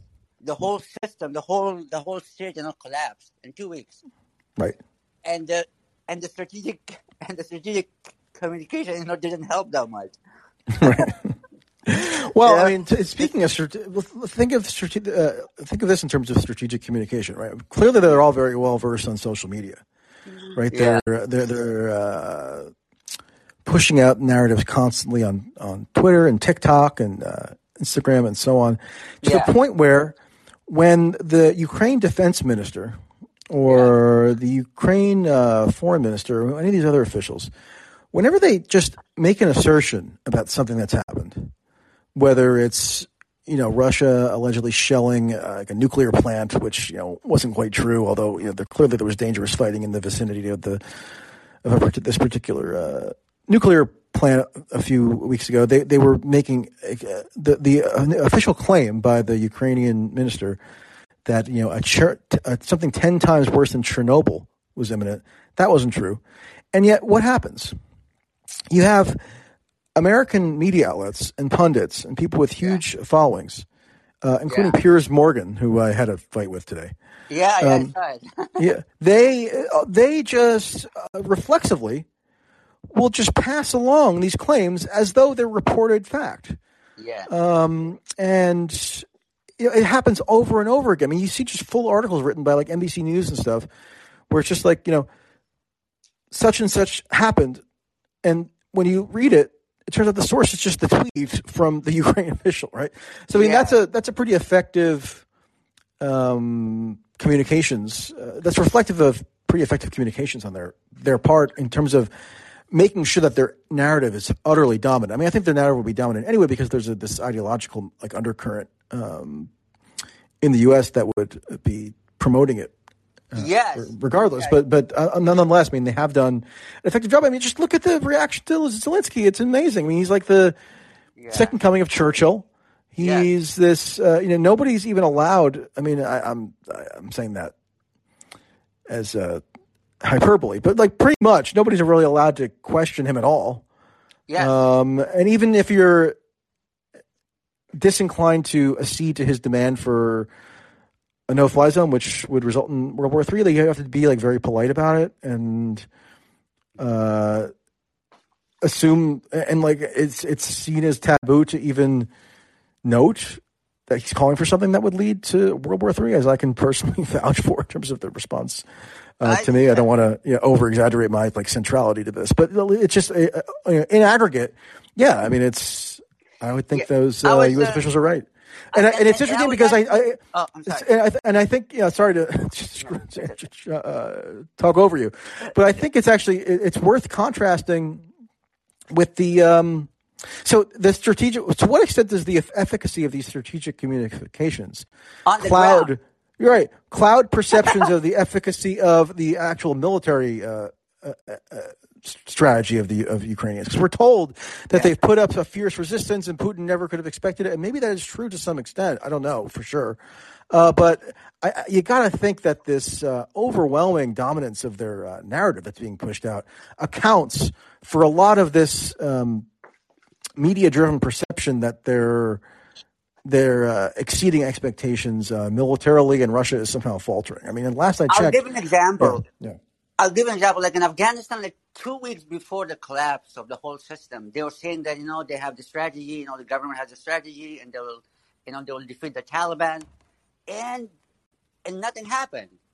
And the whole government, they just fled. They just left the country, just like in a heartbeat, So and also I think this strategic communication stuff, I mean, in my opinion, this strategic communication kind of like, it creates like illusion of agency and illusion of something you are doing that basically you are not doing it, basically nothing. And I think you're right about that. Same thing happened. I mean, I don't know much about, the Ukraine, but the only example I have, like a very recent one, is actually Afghanistan, that I know much and I follow, and I have a family there. Mm-hmm. It just happened the same way. They were saying that, everything is fine, everything will be fine, we can do this one, we can do that one. And actually there was nothing in there. And the minute, the foreign forces left, the whole system just, it fell apart. Yeah. I mean, I think there's some truth to what you're saying. I'm not sure if it's totally analogous in a couple senses, in that, clearly there is genuine resolve on the part of a lot of the Ukrainian populace to fight. Probably more so than there was in Afghanistan, where the U.S. propped up government was basically just a fiction, and had nowhere near the kind of popular support that would have been required to actually ward off an advance of Taliban fighters. So I think it's different in Ukraine, but that doesn't necessarily detract from your overall point, which is that this obscurantism of the quote unquote strategic communications that they're clearly excelling at. Maybe is distorting or warping perceptions of a lot of the facts on the ground, especially as they're filtered through the U.S. media, which is deeply emotionally invested and ideologically committed to the triumph of one side. That's true. That's true. That's absolutely true. Yes, and that's it. And actually, I want to ask you about something about foreign fighters. I mean, I have this I think, or I would assume that some of the Islamists in Syria who were basically very angry at Russia because Russia was involved and Russia was involved in their defeat, and they might also join in my opinion. I don't know because and Turkey has a lot of influence in that regard, and Erdogan is a despicable person. And if he will send them, if he knows he can get something, in return. Well, I mean, there have been these reports that Putin is apparently recruiting, Syrian fighters to come to Ukraine. I don't know if that's materialized or what the genesis of that is, but it's possible, and probably in both directions, which is just another indication of this internationalization of the war, which to me is a extremely pessimistic development in terms of the intractability of the war. Once you have all these different warring factions with different agendas, and you have this kind of cauldron of chaos. It seems to me that it's all the more difficult to actually achieve any kind of resolution that will actually be abided by on all fronts. Like you said, reminiscent of Syria itself. All right. Thank you, Nasser. Thank you so much. Yep. Have a great one. Yep. Going to go to Matthew, regular interlocutor, I believe. Yes, indeed. Can you hear me, Michael? My internet's a little funky. Yeah, I can hear you. Okay, great. I just want to share a comment, and then I have a question for you.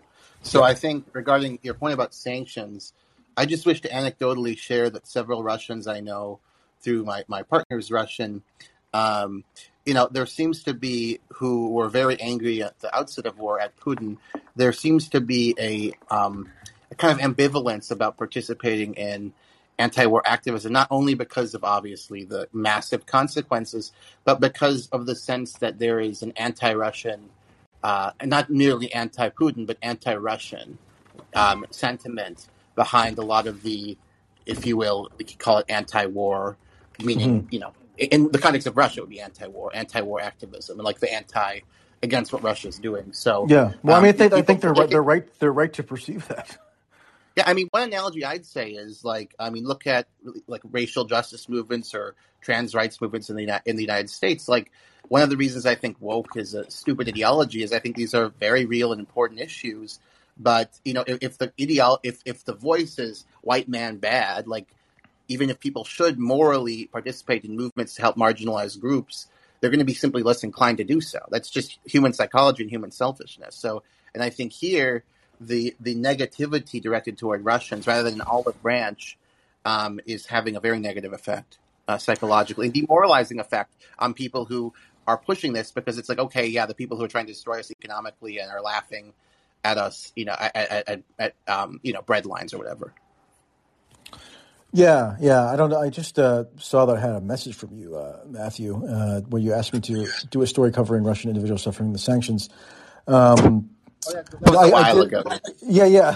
I actually, I didn't profile any Russian individuals, but I did do an article a few days ago that was partially about how the pretense has been dropped, right, and the sanctions are expressly intended to inflict suffering on Russian civilians now. So it seems like that message has been understood, and I'm not surprised that it would dampen their enthusiasm or their even willingness to engage in anti-war activism, because they are being conflated with Putin, and being told that they must be made to feel consequences due to what Putin has done. So yeah, I mean, right, and it's contrary to self-respect to even if the movement is morally righteous, it's contrary to self-respect to join a movement that says, "Hey, I'm bad, yay, I should suffer, yay," which is the tone of so much of this. Not all of it. You can't say that's everybody, but there's at least a tolerance of anti-Russian rhetoric in the movement. And if you challenge it, they say, that the Ukrainian should be your moral priority, which is just a stupid. I mean, if you have a friend who's American, let's say, and lost her job today, would you say, no, I'm not going to comfort you or him or her because Ukrainians are? It's stupid, But it's just a tool of xenophobia and dehumanization, in my view. Yeah, and it's also counterproductive to what the stated aim of the sanctions supposedly are, right? I mean, if you're saying that's having the opposite effect of energizing resistance to Putin, then it's totally contrary to what the alleged purpose is, which gets back to what I was saying about the futility of sanctions earlier and how there's just no empirical record that they actually achieved the stated strategic objectives. And also when you're talking about, I mean, another thing that people enjoy doing is like ridiculing, and again, a xenophobic way, like ridiculing Russia. Haha, they're not producing anything, and they are the 12th. They're not Western, not nation by any means, economic wise, but they're the 12th largest economy in the world. Their GDP per capita is reasonably high. I thought it was 11th last I checked, but yeah, something like difference. That. Yeah. But Michael, you're such a pedant. Come on. Only because I actually said the 11th largest economy earlier in this chat, so I wanted to nail it down. Yeah, but to me, it's demoralizing, even as someone who's only indirectly involved in this, because I don't want to. I just don't want to line up with people who seem to be against people I love, And that's the tone of this movement, and there's just a spitefulness that I think is characteristic often of war fever, and also kind of mainstream American culture right now. I don't want to extrapolate too much from my own online experience, because that could be a huge distortion. But it is the case that and this has been true for the past going on 6 years, but it's intensified to a breaking point now where just people are coming out of the woodworks to just make they'll call me Mikhail, or they'll outright accuse me of being paid by Putin. I mean, this is nothing new, right? But I'm just like an American journalist trying to present an alternate perspective. So I can only imagine, what if you are Russian and you want to be sort of conscious about potentially what your government is doing that is wrong, but at the same time you have to deal with this kind of frenzy that is, again, overtly conflating you with the state. And I could see how that would then result in a rallying, almost even if it's just half-hearted, maybe just a kind of rallying around the flag type effect, where, maybe Putin's bad, maybe he shouldn't have launched the war, but at the same time, our very existence is being challenged and undermined by these outsiders who are in a craze. Yeah, and what's disturbing too is that you can't even make moral distinctions. So on any other question, so for example, if you were to say, as I certainly would argue, that Benjamin Netanyahu was a brutal killer, but he isn't Hitler. He isn't the menace to the world the same way Hitler is. He doesn't intend to completely liquidate the Palestinian people, even though I'd certainly argue he's an ethnic cleanser and has killed quite a few people. But you can make that moral distinction. People would accept. I mean, maybe some like Richard Medhurst would get mad, but most normal people would accept that moral distinction. Yeah. Shouldn't invade Israel because of Netanyahu's crimes. But you cannot say this is horrible. Putin's doing it, or he's not Hitler for XYZ reason, because then they'll put in your face, dead people from war or suffering of refugees, which is tragic. But again, we have to have some ability to engage in critical reasoning and drawing moral distinctions here. And implicitly, we don't think he's Hitler because if we did, we should go to war. You go to war to stop Hitler. I mean, he was committing genocide against multiple ethnic groups in the Second World War, enslaved like 15 million people from Eastern. He had this weird theory that Eastern Europeans were not Aryan, like especially Slavs and Untermenschen, and so he had like multiple genocides. So it's not. It's not. Well, you're right about that. I mean, it's like, and this is actually, this relates back to different examples of extremely hyperbolic rhetoric on the domestic front. I'm thinking of certain ways in which Trump was depicted, where he was supposedly this fascist menace who had seized control of the reins of state, and he would be accused of imposing concentration camps. Remember that?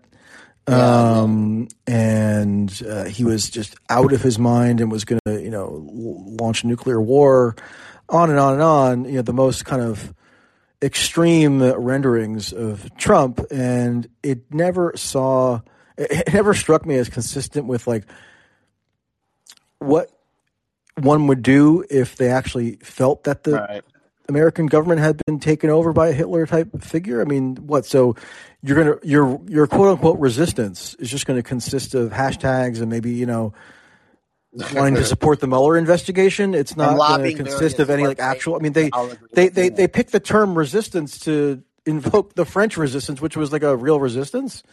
But then it was like kind of a branding exercise. So there's a disconnect between the intensity of the rhetoric and the relative non-intensity of the commitment they were willing to make. I think, again, and it's similar now with the Hitler analogies. Like, I don't know if you saw, I tweeted earlier, there was this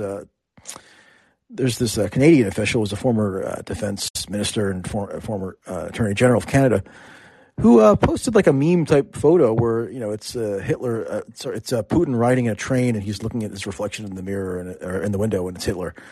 And, this guy, Peter MacKay, saying a chilling image that reflects reality, which, well, okay, I mean, if it reflects reality, why aren't you calling, I mean, you're then content with the Canadian government just sending some weapons? I mean, they're going to be the full extent of your resistance to who you're saying is Hitler 2.0.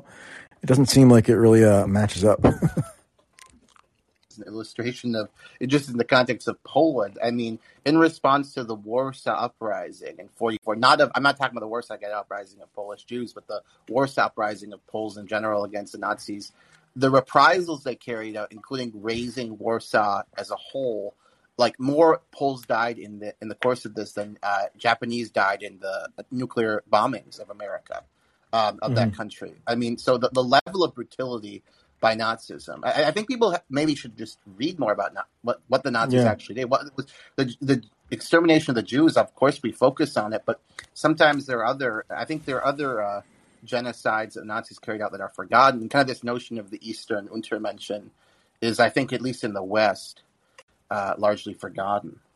And I mean, like I don't blame. I mean, especially in the speech yesterday at this address, there was some very troubling rhetoric from Putin where he's railing against scum and talking about like decade like I think he said something like I have to pull up the transcript, but it was something like the Russian state is being purified right now because the scum and the fifth column have been exiled. Yeah, so it's bad, but it doesn't. But it doesn't. I mean, I in college I did this whole like Holocaust studies class where we got deep into the kind of the mythology and the ideology that was underpinning this, and this is not anything new, but it's a very It's an ideological sort of superstructure that was erected around Nazism. It just doesn't strike me as in any way reflected in what Putin is currently doing, notwithstanding whatever troubling indications he's now definitely giving. But yeah, I mean, if I were to make that point, like if I were to make exactly that point right now, I mean, thankfully people in Colin, I'm assuming, are relatively favorably disposed to me, so they're not just going to assume that I'm some kind of sinister freak when I say stuff like this. But if I were to tweet just like a 280 character version of what I just said there about the distinction between Nazis and Hitler, Nazis and the Russian government right now. Oh, you're going to be memed for that. Yeah, I mean, I would be, I'll be flooded with people. Clearly, you're defending Hitler, trying Putin. to differentiate Hitler from the Nazis. Clearly, there. Defending Putin, yeah, and like that. And that's just a way to stigmatize debate, and that's why maybe some people. I know some friends of mine. I thought it was like a bit of a perfunctory, almost like capitulation for me to condemn the invasion when I did, because they think that it was just like this coerced thing where I'm just doing it as a PR exercise. Well, no, but I mean, I actually made sure, because I actually thought it was the right thing to do from a moral standpoint, that the first thing I said about the invasion, literally, once it occurred, was to condemn it. And now I can also confirm weeks later that my having condemned it does not actually insulate me from charges that I'm pro-Putin. Well, now at least you can feel good that you condemned it for point of moral rectitude, and not to try to grovel before these people. I guess I have one more little question. So I'm just wondering whether we've talked about this before, like because of the history and so on. And understandably, to a great extent, really, they have been victimized by Russia. Poles have a lot of suspicion of Russia, and are very anti-Putin, understandably. But I'm wondering whether that has translated to like Russophobia, like contempt for Russians as people, rather than merely criticism of Russia and Putin, fear of invasion, calls for escalation, etc., which are obviously. We can disagree with the call for escalation, certainly, but they're obviously distinct from condemning Russians as people. Yeah. Yeah, not that I've seen yet. I haven't, admittedly, kind of probed that angle of it as much in talking to people. I did notice, and I reported on this, and people were, criticizing me, saying, "So what?" Well, I mean, I don't know. It was notable, I thought, or at least worth a couple of tweets that in Krakow when I was there a week ago or so, there were the restaurants were changing their pierogi menus to scratch out Russian pierogies, which is a type of pierogi, and replace it with Ukrainian. So that's like it's just like a freedom fries type thing, and I don't know if it necessarily reflects like some sort of visceral hatred of the Russians as such, but and you can't get Russian currency anymore at like currency exchanges in Poland. They've locked out. I mean, you can't access like RT is banned essentially. So I mean, I now if I'm on a Polish internet connection, I can't log on. I can't get the RT YouTube channel. I can't. Worse, you're denied your livelihood. I mean, clearly you're paid off, so you're denied your livelihood. Yeah, I can't. They're actually, RT was available on certain TV programs previously, and now it's just like a black screen. So I think that has to, this sort of collective banishment of Russia has to have some effect on attitudes towards individual Russians eventually. But in just my kind of day-to-day interactions and observations, I haven't seen it expressed yet, but maybe I should probe it a little more. Yeah. All right, Matthew. Thank you. I just have one more quick. Yeah. I'll really quick. I'm sorry, Michael. I'm sorry to Tim. I'm sure you'd want to sock me in the face if we were in person for taking this long. But I do recommend that you read, if you haven't read this book, Bloodlands by Timothy Snyder. Timothy Snyder went woke and weird and called Trump a Nazi, but he did serious history. I read Timothy Snyder's book on it was like a guide to combating fascism or something. It was a little track that he wrote after the 2016 election. It was awful. Yeah, it's a terrible book. I'm not recommending that rubbish. I'm talking about he wrote a history of Ukraine during the Second World War, and I think it's an excellent book. I mean, he just went mad over Trump, but he did serious historical work before then. This isn't about politics. So I do highly recommend that book to learn more about Ukrainian history, because I think Second World War history is in the backdrop of a lot of this, whether we're talking about Poland's views and so on. Yeah, it might be. Thank you for the recommendation. I listened to Timothy Snyder was on Democracy Now! Maybe like the 5 days or so after the invasion. I did listen to his appearance there, and he was, quote unquote debating, or he was appearing alongside Andrew Coburn, whose book I just read, and I actually really recommend, called The Spoils of War. It's kind of just a collection of of articles really. But there's Yeah. stuff on NATO and Russia, and in particular the U.S. nuclear arsenal, which is like the management of which is just insane when you actually read the details of it. But anyway, If you read Bloodlands, Timothy, you will be shocked that someone who produced this kind of magisterial and very intensive, scrutinized work could come up with the rubbish he did with the guide to fascism or whatever. Yeah, I mean, who knows? Well, I mean, it's ridiculous. It's a disservice to him then that most people became aware of him through his kind of unhinged. Yeah, I think Trump I do theories. recommend Bloodlands though. Yeah. Okay. I was just going to say that in this Democracy Now! Segment, it kind of rubbed me the wrong way a little bit because he repeated this argument that I've seen a lot and has been directed at me at times, which is that like if you in any way focus on the American role, whether it's NATO expansion or its diplomatic ineptitude or whatever its provocations might have been of Russia, like you're denying the agent. Like in the case of NATO expansion, you're denying the agency of these Eastern European countries who wanted to join NATO, and it's actually like a Western. It's like I forget what term he used, but it's like an Americo-centric or like a Western chauvinistic interpretation. So he's using this kind of terminology that like registers amongst like leftists as overly deferring to like American primacy or something. The West is like has all the agency. I mean, no. He's saying that what people who focus excessively on like NATO expansion are doing is committing the sin of centering the Western perspective, and they're not allowing for the agency of the Eastern European countries who, for example, wanted to join NATO, which is kind of a clever move on his part. Maybe it does stem, so that means like we're just not allowed to. So if we discuss NATO expansion, then that's tantamount to denying the agency of the these Eastern European countries who wanted to join NATO because they're afraid of Russia or whatever. Maybe I'm sure there is some truth to that, but at the same time, it's like being kind of deployed now as like an argument stopping tactic. I mean, you could say that how dare Poles focus on Stalin's aggression against them in 1939 because then they're distracting from Nazism, implying Nazis were the lesser evil. I mean, Russian nationalists have a line like this. Like if you focus on, well, Stalin really enabled Hitler the first couple of years of the Molotov-Ribbentrop Pact, and look at this aggression in the Baltic states and Poland. He was engaged in aggressive war too. Then people in Russia will claim, well, you were just apologizing for the invasion of the USSR, or you think the USSR was the greater evil, and people aren't actually saying that, Yeah.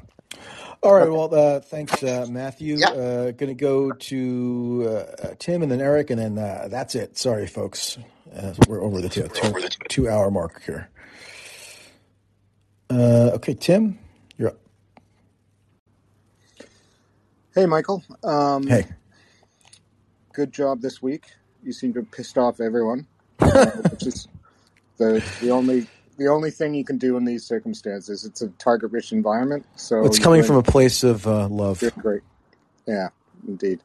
And Matthew and I were getting along great until Timothy Snyder came up, so I'll have to think about that a little bit.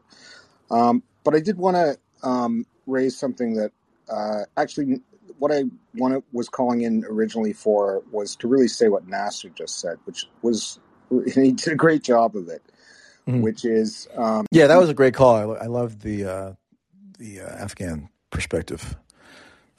Yeah, sorry, I mean, to me, there's a one of the things that my biases in this whole thing is if you read anyone, the first people you read are military analysts because at least they've been disciplined under years of kind of having to report on stuff that if they're wrong, people get killed. So there's a certain who do you mean by military analysts? I mean, do you mean retired generals who now appear on TV as analysts, or do you mean like Rand Corp guys who are? No, I'm thinking of Scott Ritter. I'm thinking of the guy who runs Conflicts Forum. I'm thinking of whose name escapes me right at the moment. Andrei Martynov, is a really interesting man. And I mean, one of the things I wanted to say was, the bombing of that, non-NATO just like Gongos, right? Base in just over the border in Poland that hasn't been really, I think, focused enough on is the fact that those guys got no indication that there were incoming missiles, right? And the right, in terms of what that might mean, and so I mean, if I were to encourage Mate, you, Max Blumenthal, and stuff, is talk to these guys. I mean, Putin's been talking about military technical solutions to these things. What does that phrase actually mean, right? I think what he's talking about is the fact that, they have an advantage here that hasn't been recognized. And it's suggested by the fact that attack took everyone by surprise there. And there's other instances of this, but, I think there's and this kind of goes hand in hand with the whole problem with, the successful kind of PR campaign. That, sure, it's great, but if you lose all such situational awareness through it, then, there's a price to pay for that. And actually, I think there's a second order issue here where the fact that we've become so confident about what's going on that when the shock when it comes that we don't know what's going on and we don't know what the capabilities are, and therefore we are, we're talking about absurdities like a no-fly zone and stuff, actually becomes a huge liability just in practical terms of making this thing not end the world. Do you see what I'm getting at? Like there's a... Well, yeah, I mean, I do think that I'm not sure the significance of that attack that you mentioned that I talked about from at the beginning of this call has really been emphasized enough. And yeah, I did hear, the one reason why this guy who I met was injured and was so taken off guard is because you're right, there was no real warning. And hence the large number of casualties. So, maybe this kind of cavalier attitude where dismissing Russian military capabilities is not particularly well advised, given that they don't even seem to have deployed a lot of their most aggressive tactics quite yet. And Putin a couple of years ago, he had inaugurated the acquisition of these new weapon systems like hypersonic missiles and stuff, and so it seems to me that we're still only relatively early on in this conflict, and there might be more in store that kind of belies this smug attitude that you see a lot of Western commenters adopt about Russian capacities. Yeah, I mean, Martynov there's a book called The Real Revolution in Military Affairs that I've read that I think is actually really rewarding in trying to understand. I mean, think about the frustration of, the Russian government, let's say Putin, with the fact that they have been voicing this stuff since at least 2007, right? That, we're on the march on their borders. We've seen what this happens twice. It's destroyed our society twice. We don't see you in the way that you see yourself, which is we see you as a threat, and that's been ignored and kind of actually in a kind of schoolyard, level of maturity, kind of dismissed and kind of laughed at and so forth. And they're really serious, right? I mean, they're clearly serious. And there's a bias here, and I'm not suggesting that you suffer from this particularly at all, but I do think there's a bias of being in the West and being in this, feeling like you're in the catbird seat here, and I think that might have all changed. And if we don't actually, here's a good example of why Martynov is so good. He in the book, that I just mentioned, he talks about the kind of equations that mean success or non-success in salvos. Who is this person again? It's Martinoff? Andrei Martinoff. Yeah. Martnyov, I believe. But anyway, the point of this is even the U.S. Navy Graduate School in Monterey put out a paper about 3 months ago that basically, corroborated what he was saying. And really what it meant, I'll give you a brief rundown because I'm not a military analyst. I mean, I read some of this stuff, but what he's really saying was astonishing, right? Like, and this is, again, it's corroborated by graduate school students at the U.S. Navy School, saying that basically two of the small frigates that Russia has with about I think it was 16 cells to release these missiles were worth one of them was worth 2 Burley class frigates. So, and again, he's talking about time and space. So he's talking about they have an advantage that we have not recognized, and it's also covered up by the fact that we're so proud of our kind of ability to shape minds and shape discussions around the world and stuff, that when the shock happens, when these things are actually unleashed, because Russia's been put in a corner again because of our success with with PR, with social media, with self-perception, with all of these things, we're then in a panic situation. You know what I mean? Like, the last thing you want in this situation is, at least in the Cuban Missile Crisis, all the tech was kind of shit, and there wasn't, it wasn't a 5 minutes to Moscow kind of situation, right? And so I'm going on about this stuff, and I apologize, but what I'm trying to get at is there's a really good story there, and the story that suggested to me, listening to the Duran the other day, was really there's something else going on there, because Caliber missiles are not hypersonic, right? So how is it that those missiles were able, I've seen everything from 8 to 30 of them, were able to basically be undetected, get into Polish territory, and destroy that place, right? You know what I mean? Like, there's a real military. Yeah, and now that you mention it, prior to that strike on the 13th, when you listen to the daily Pentagon briefings, and I haven't listened to all of them, but the ones that I have listened to, Kirby, this spokesperson, was very dismissive, actually, of the Russian capacity to engage in any kind of serious military operations in the west of Ukraine. And his tone changed markedly after that strike. So I don't know if maybe I'm reading too much into it, but that was sort of what I gathered, and seems sort of consistent with what you're suggesting. Yeah, I mean, I can imagine that.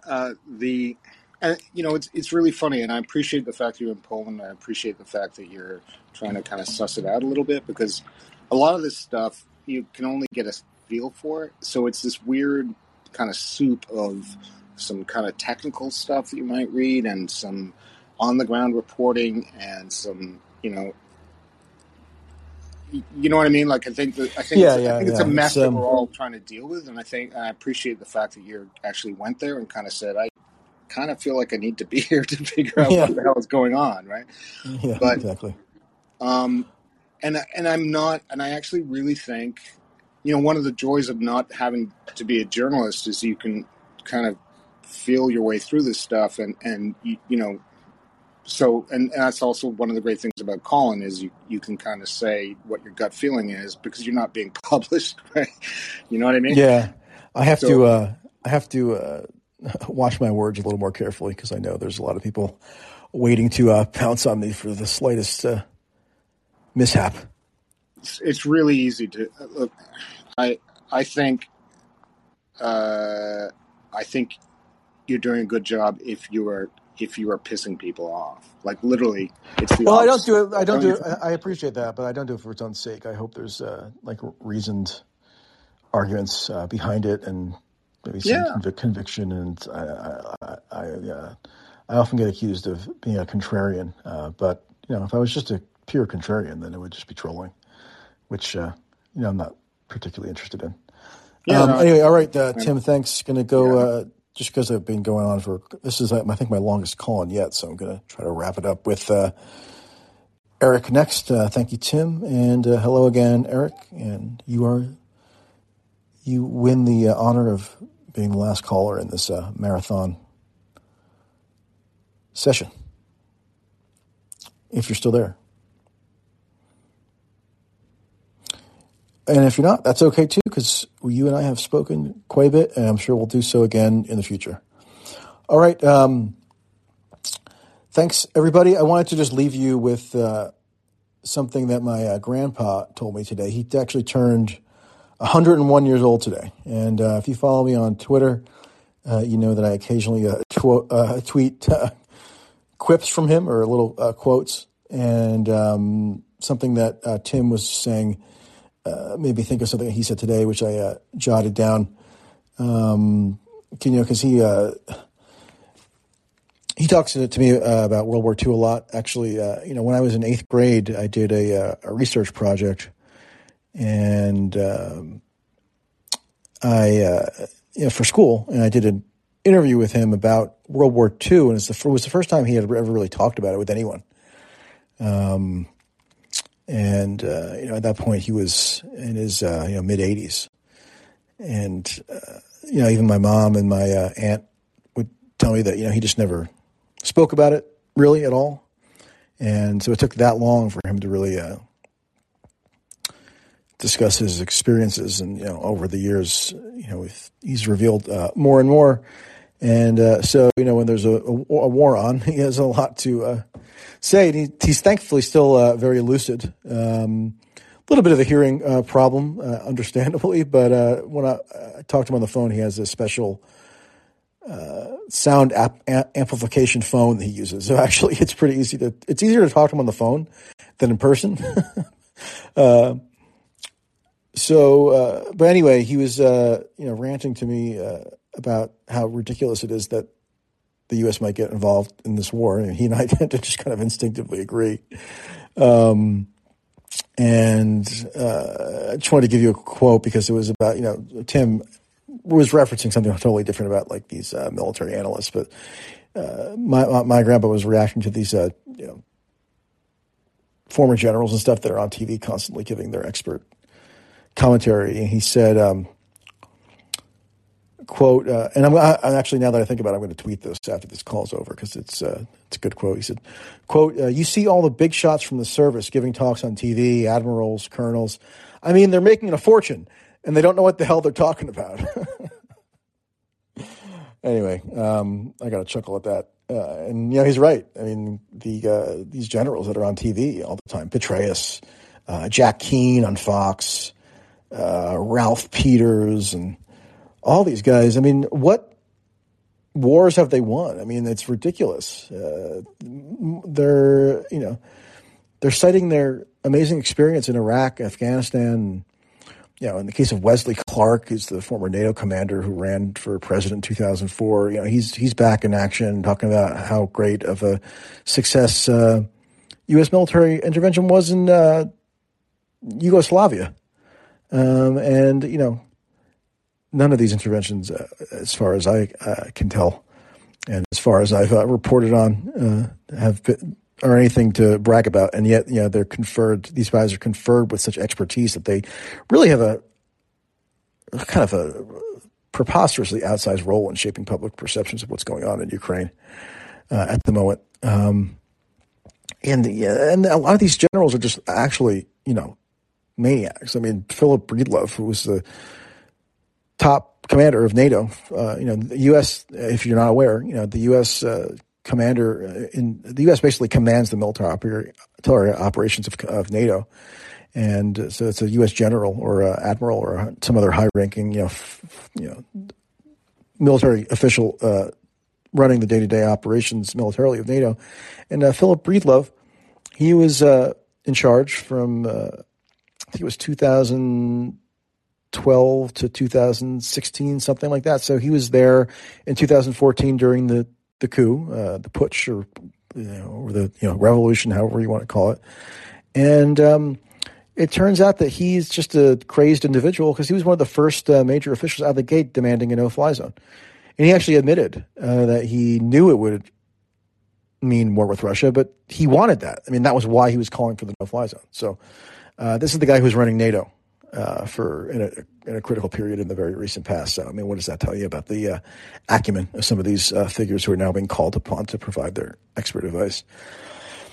So anyway, that's what my grandpa had to say, and I'm in firm agreement with him.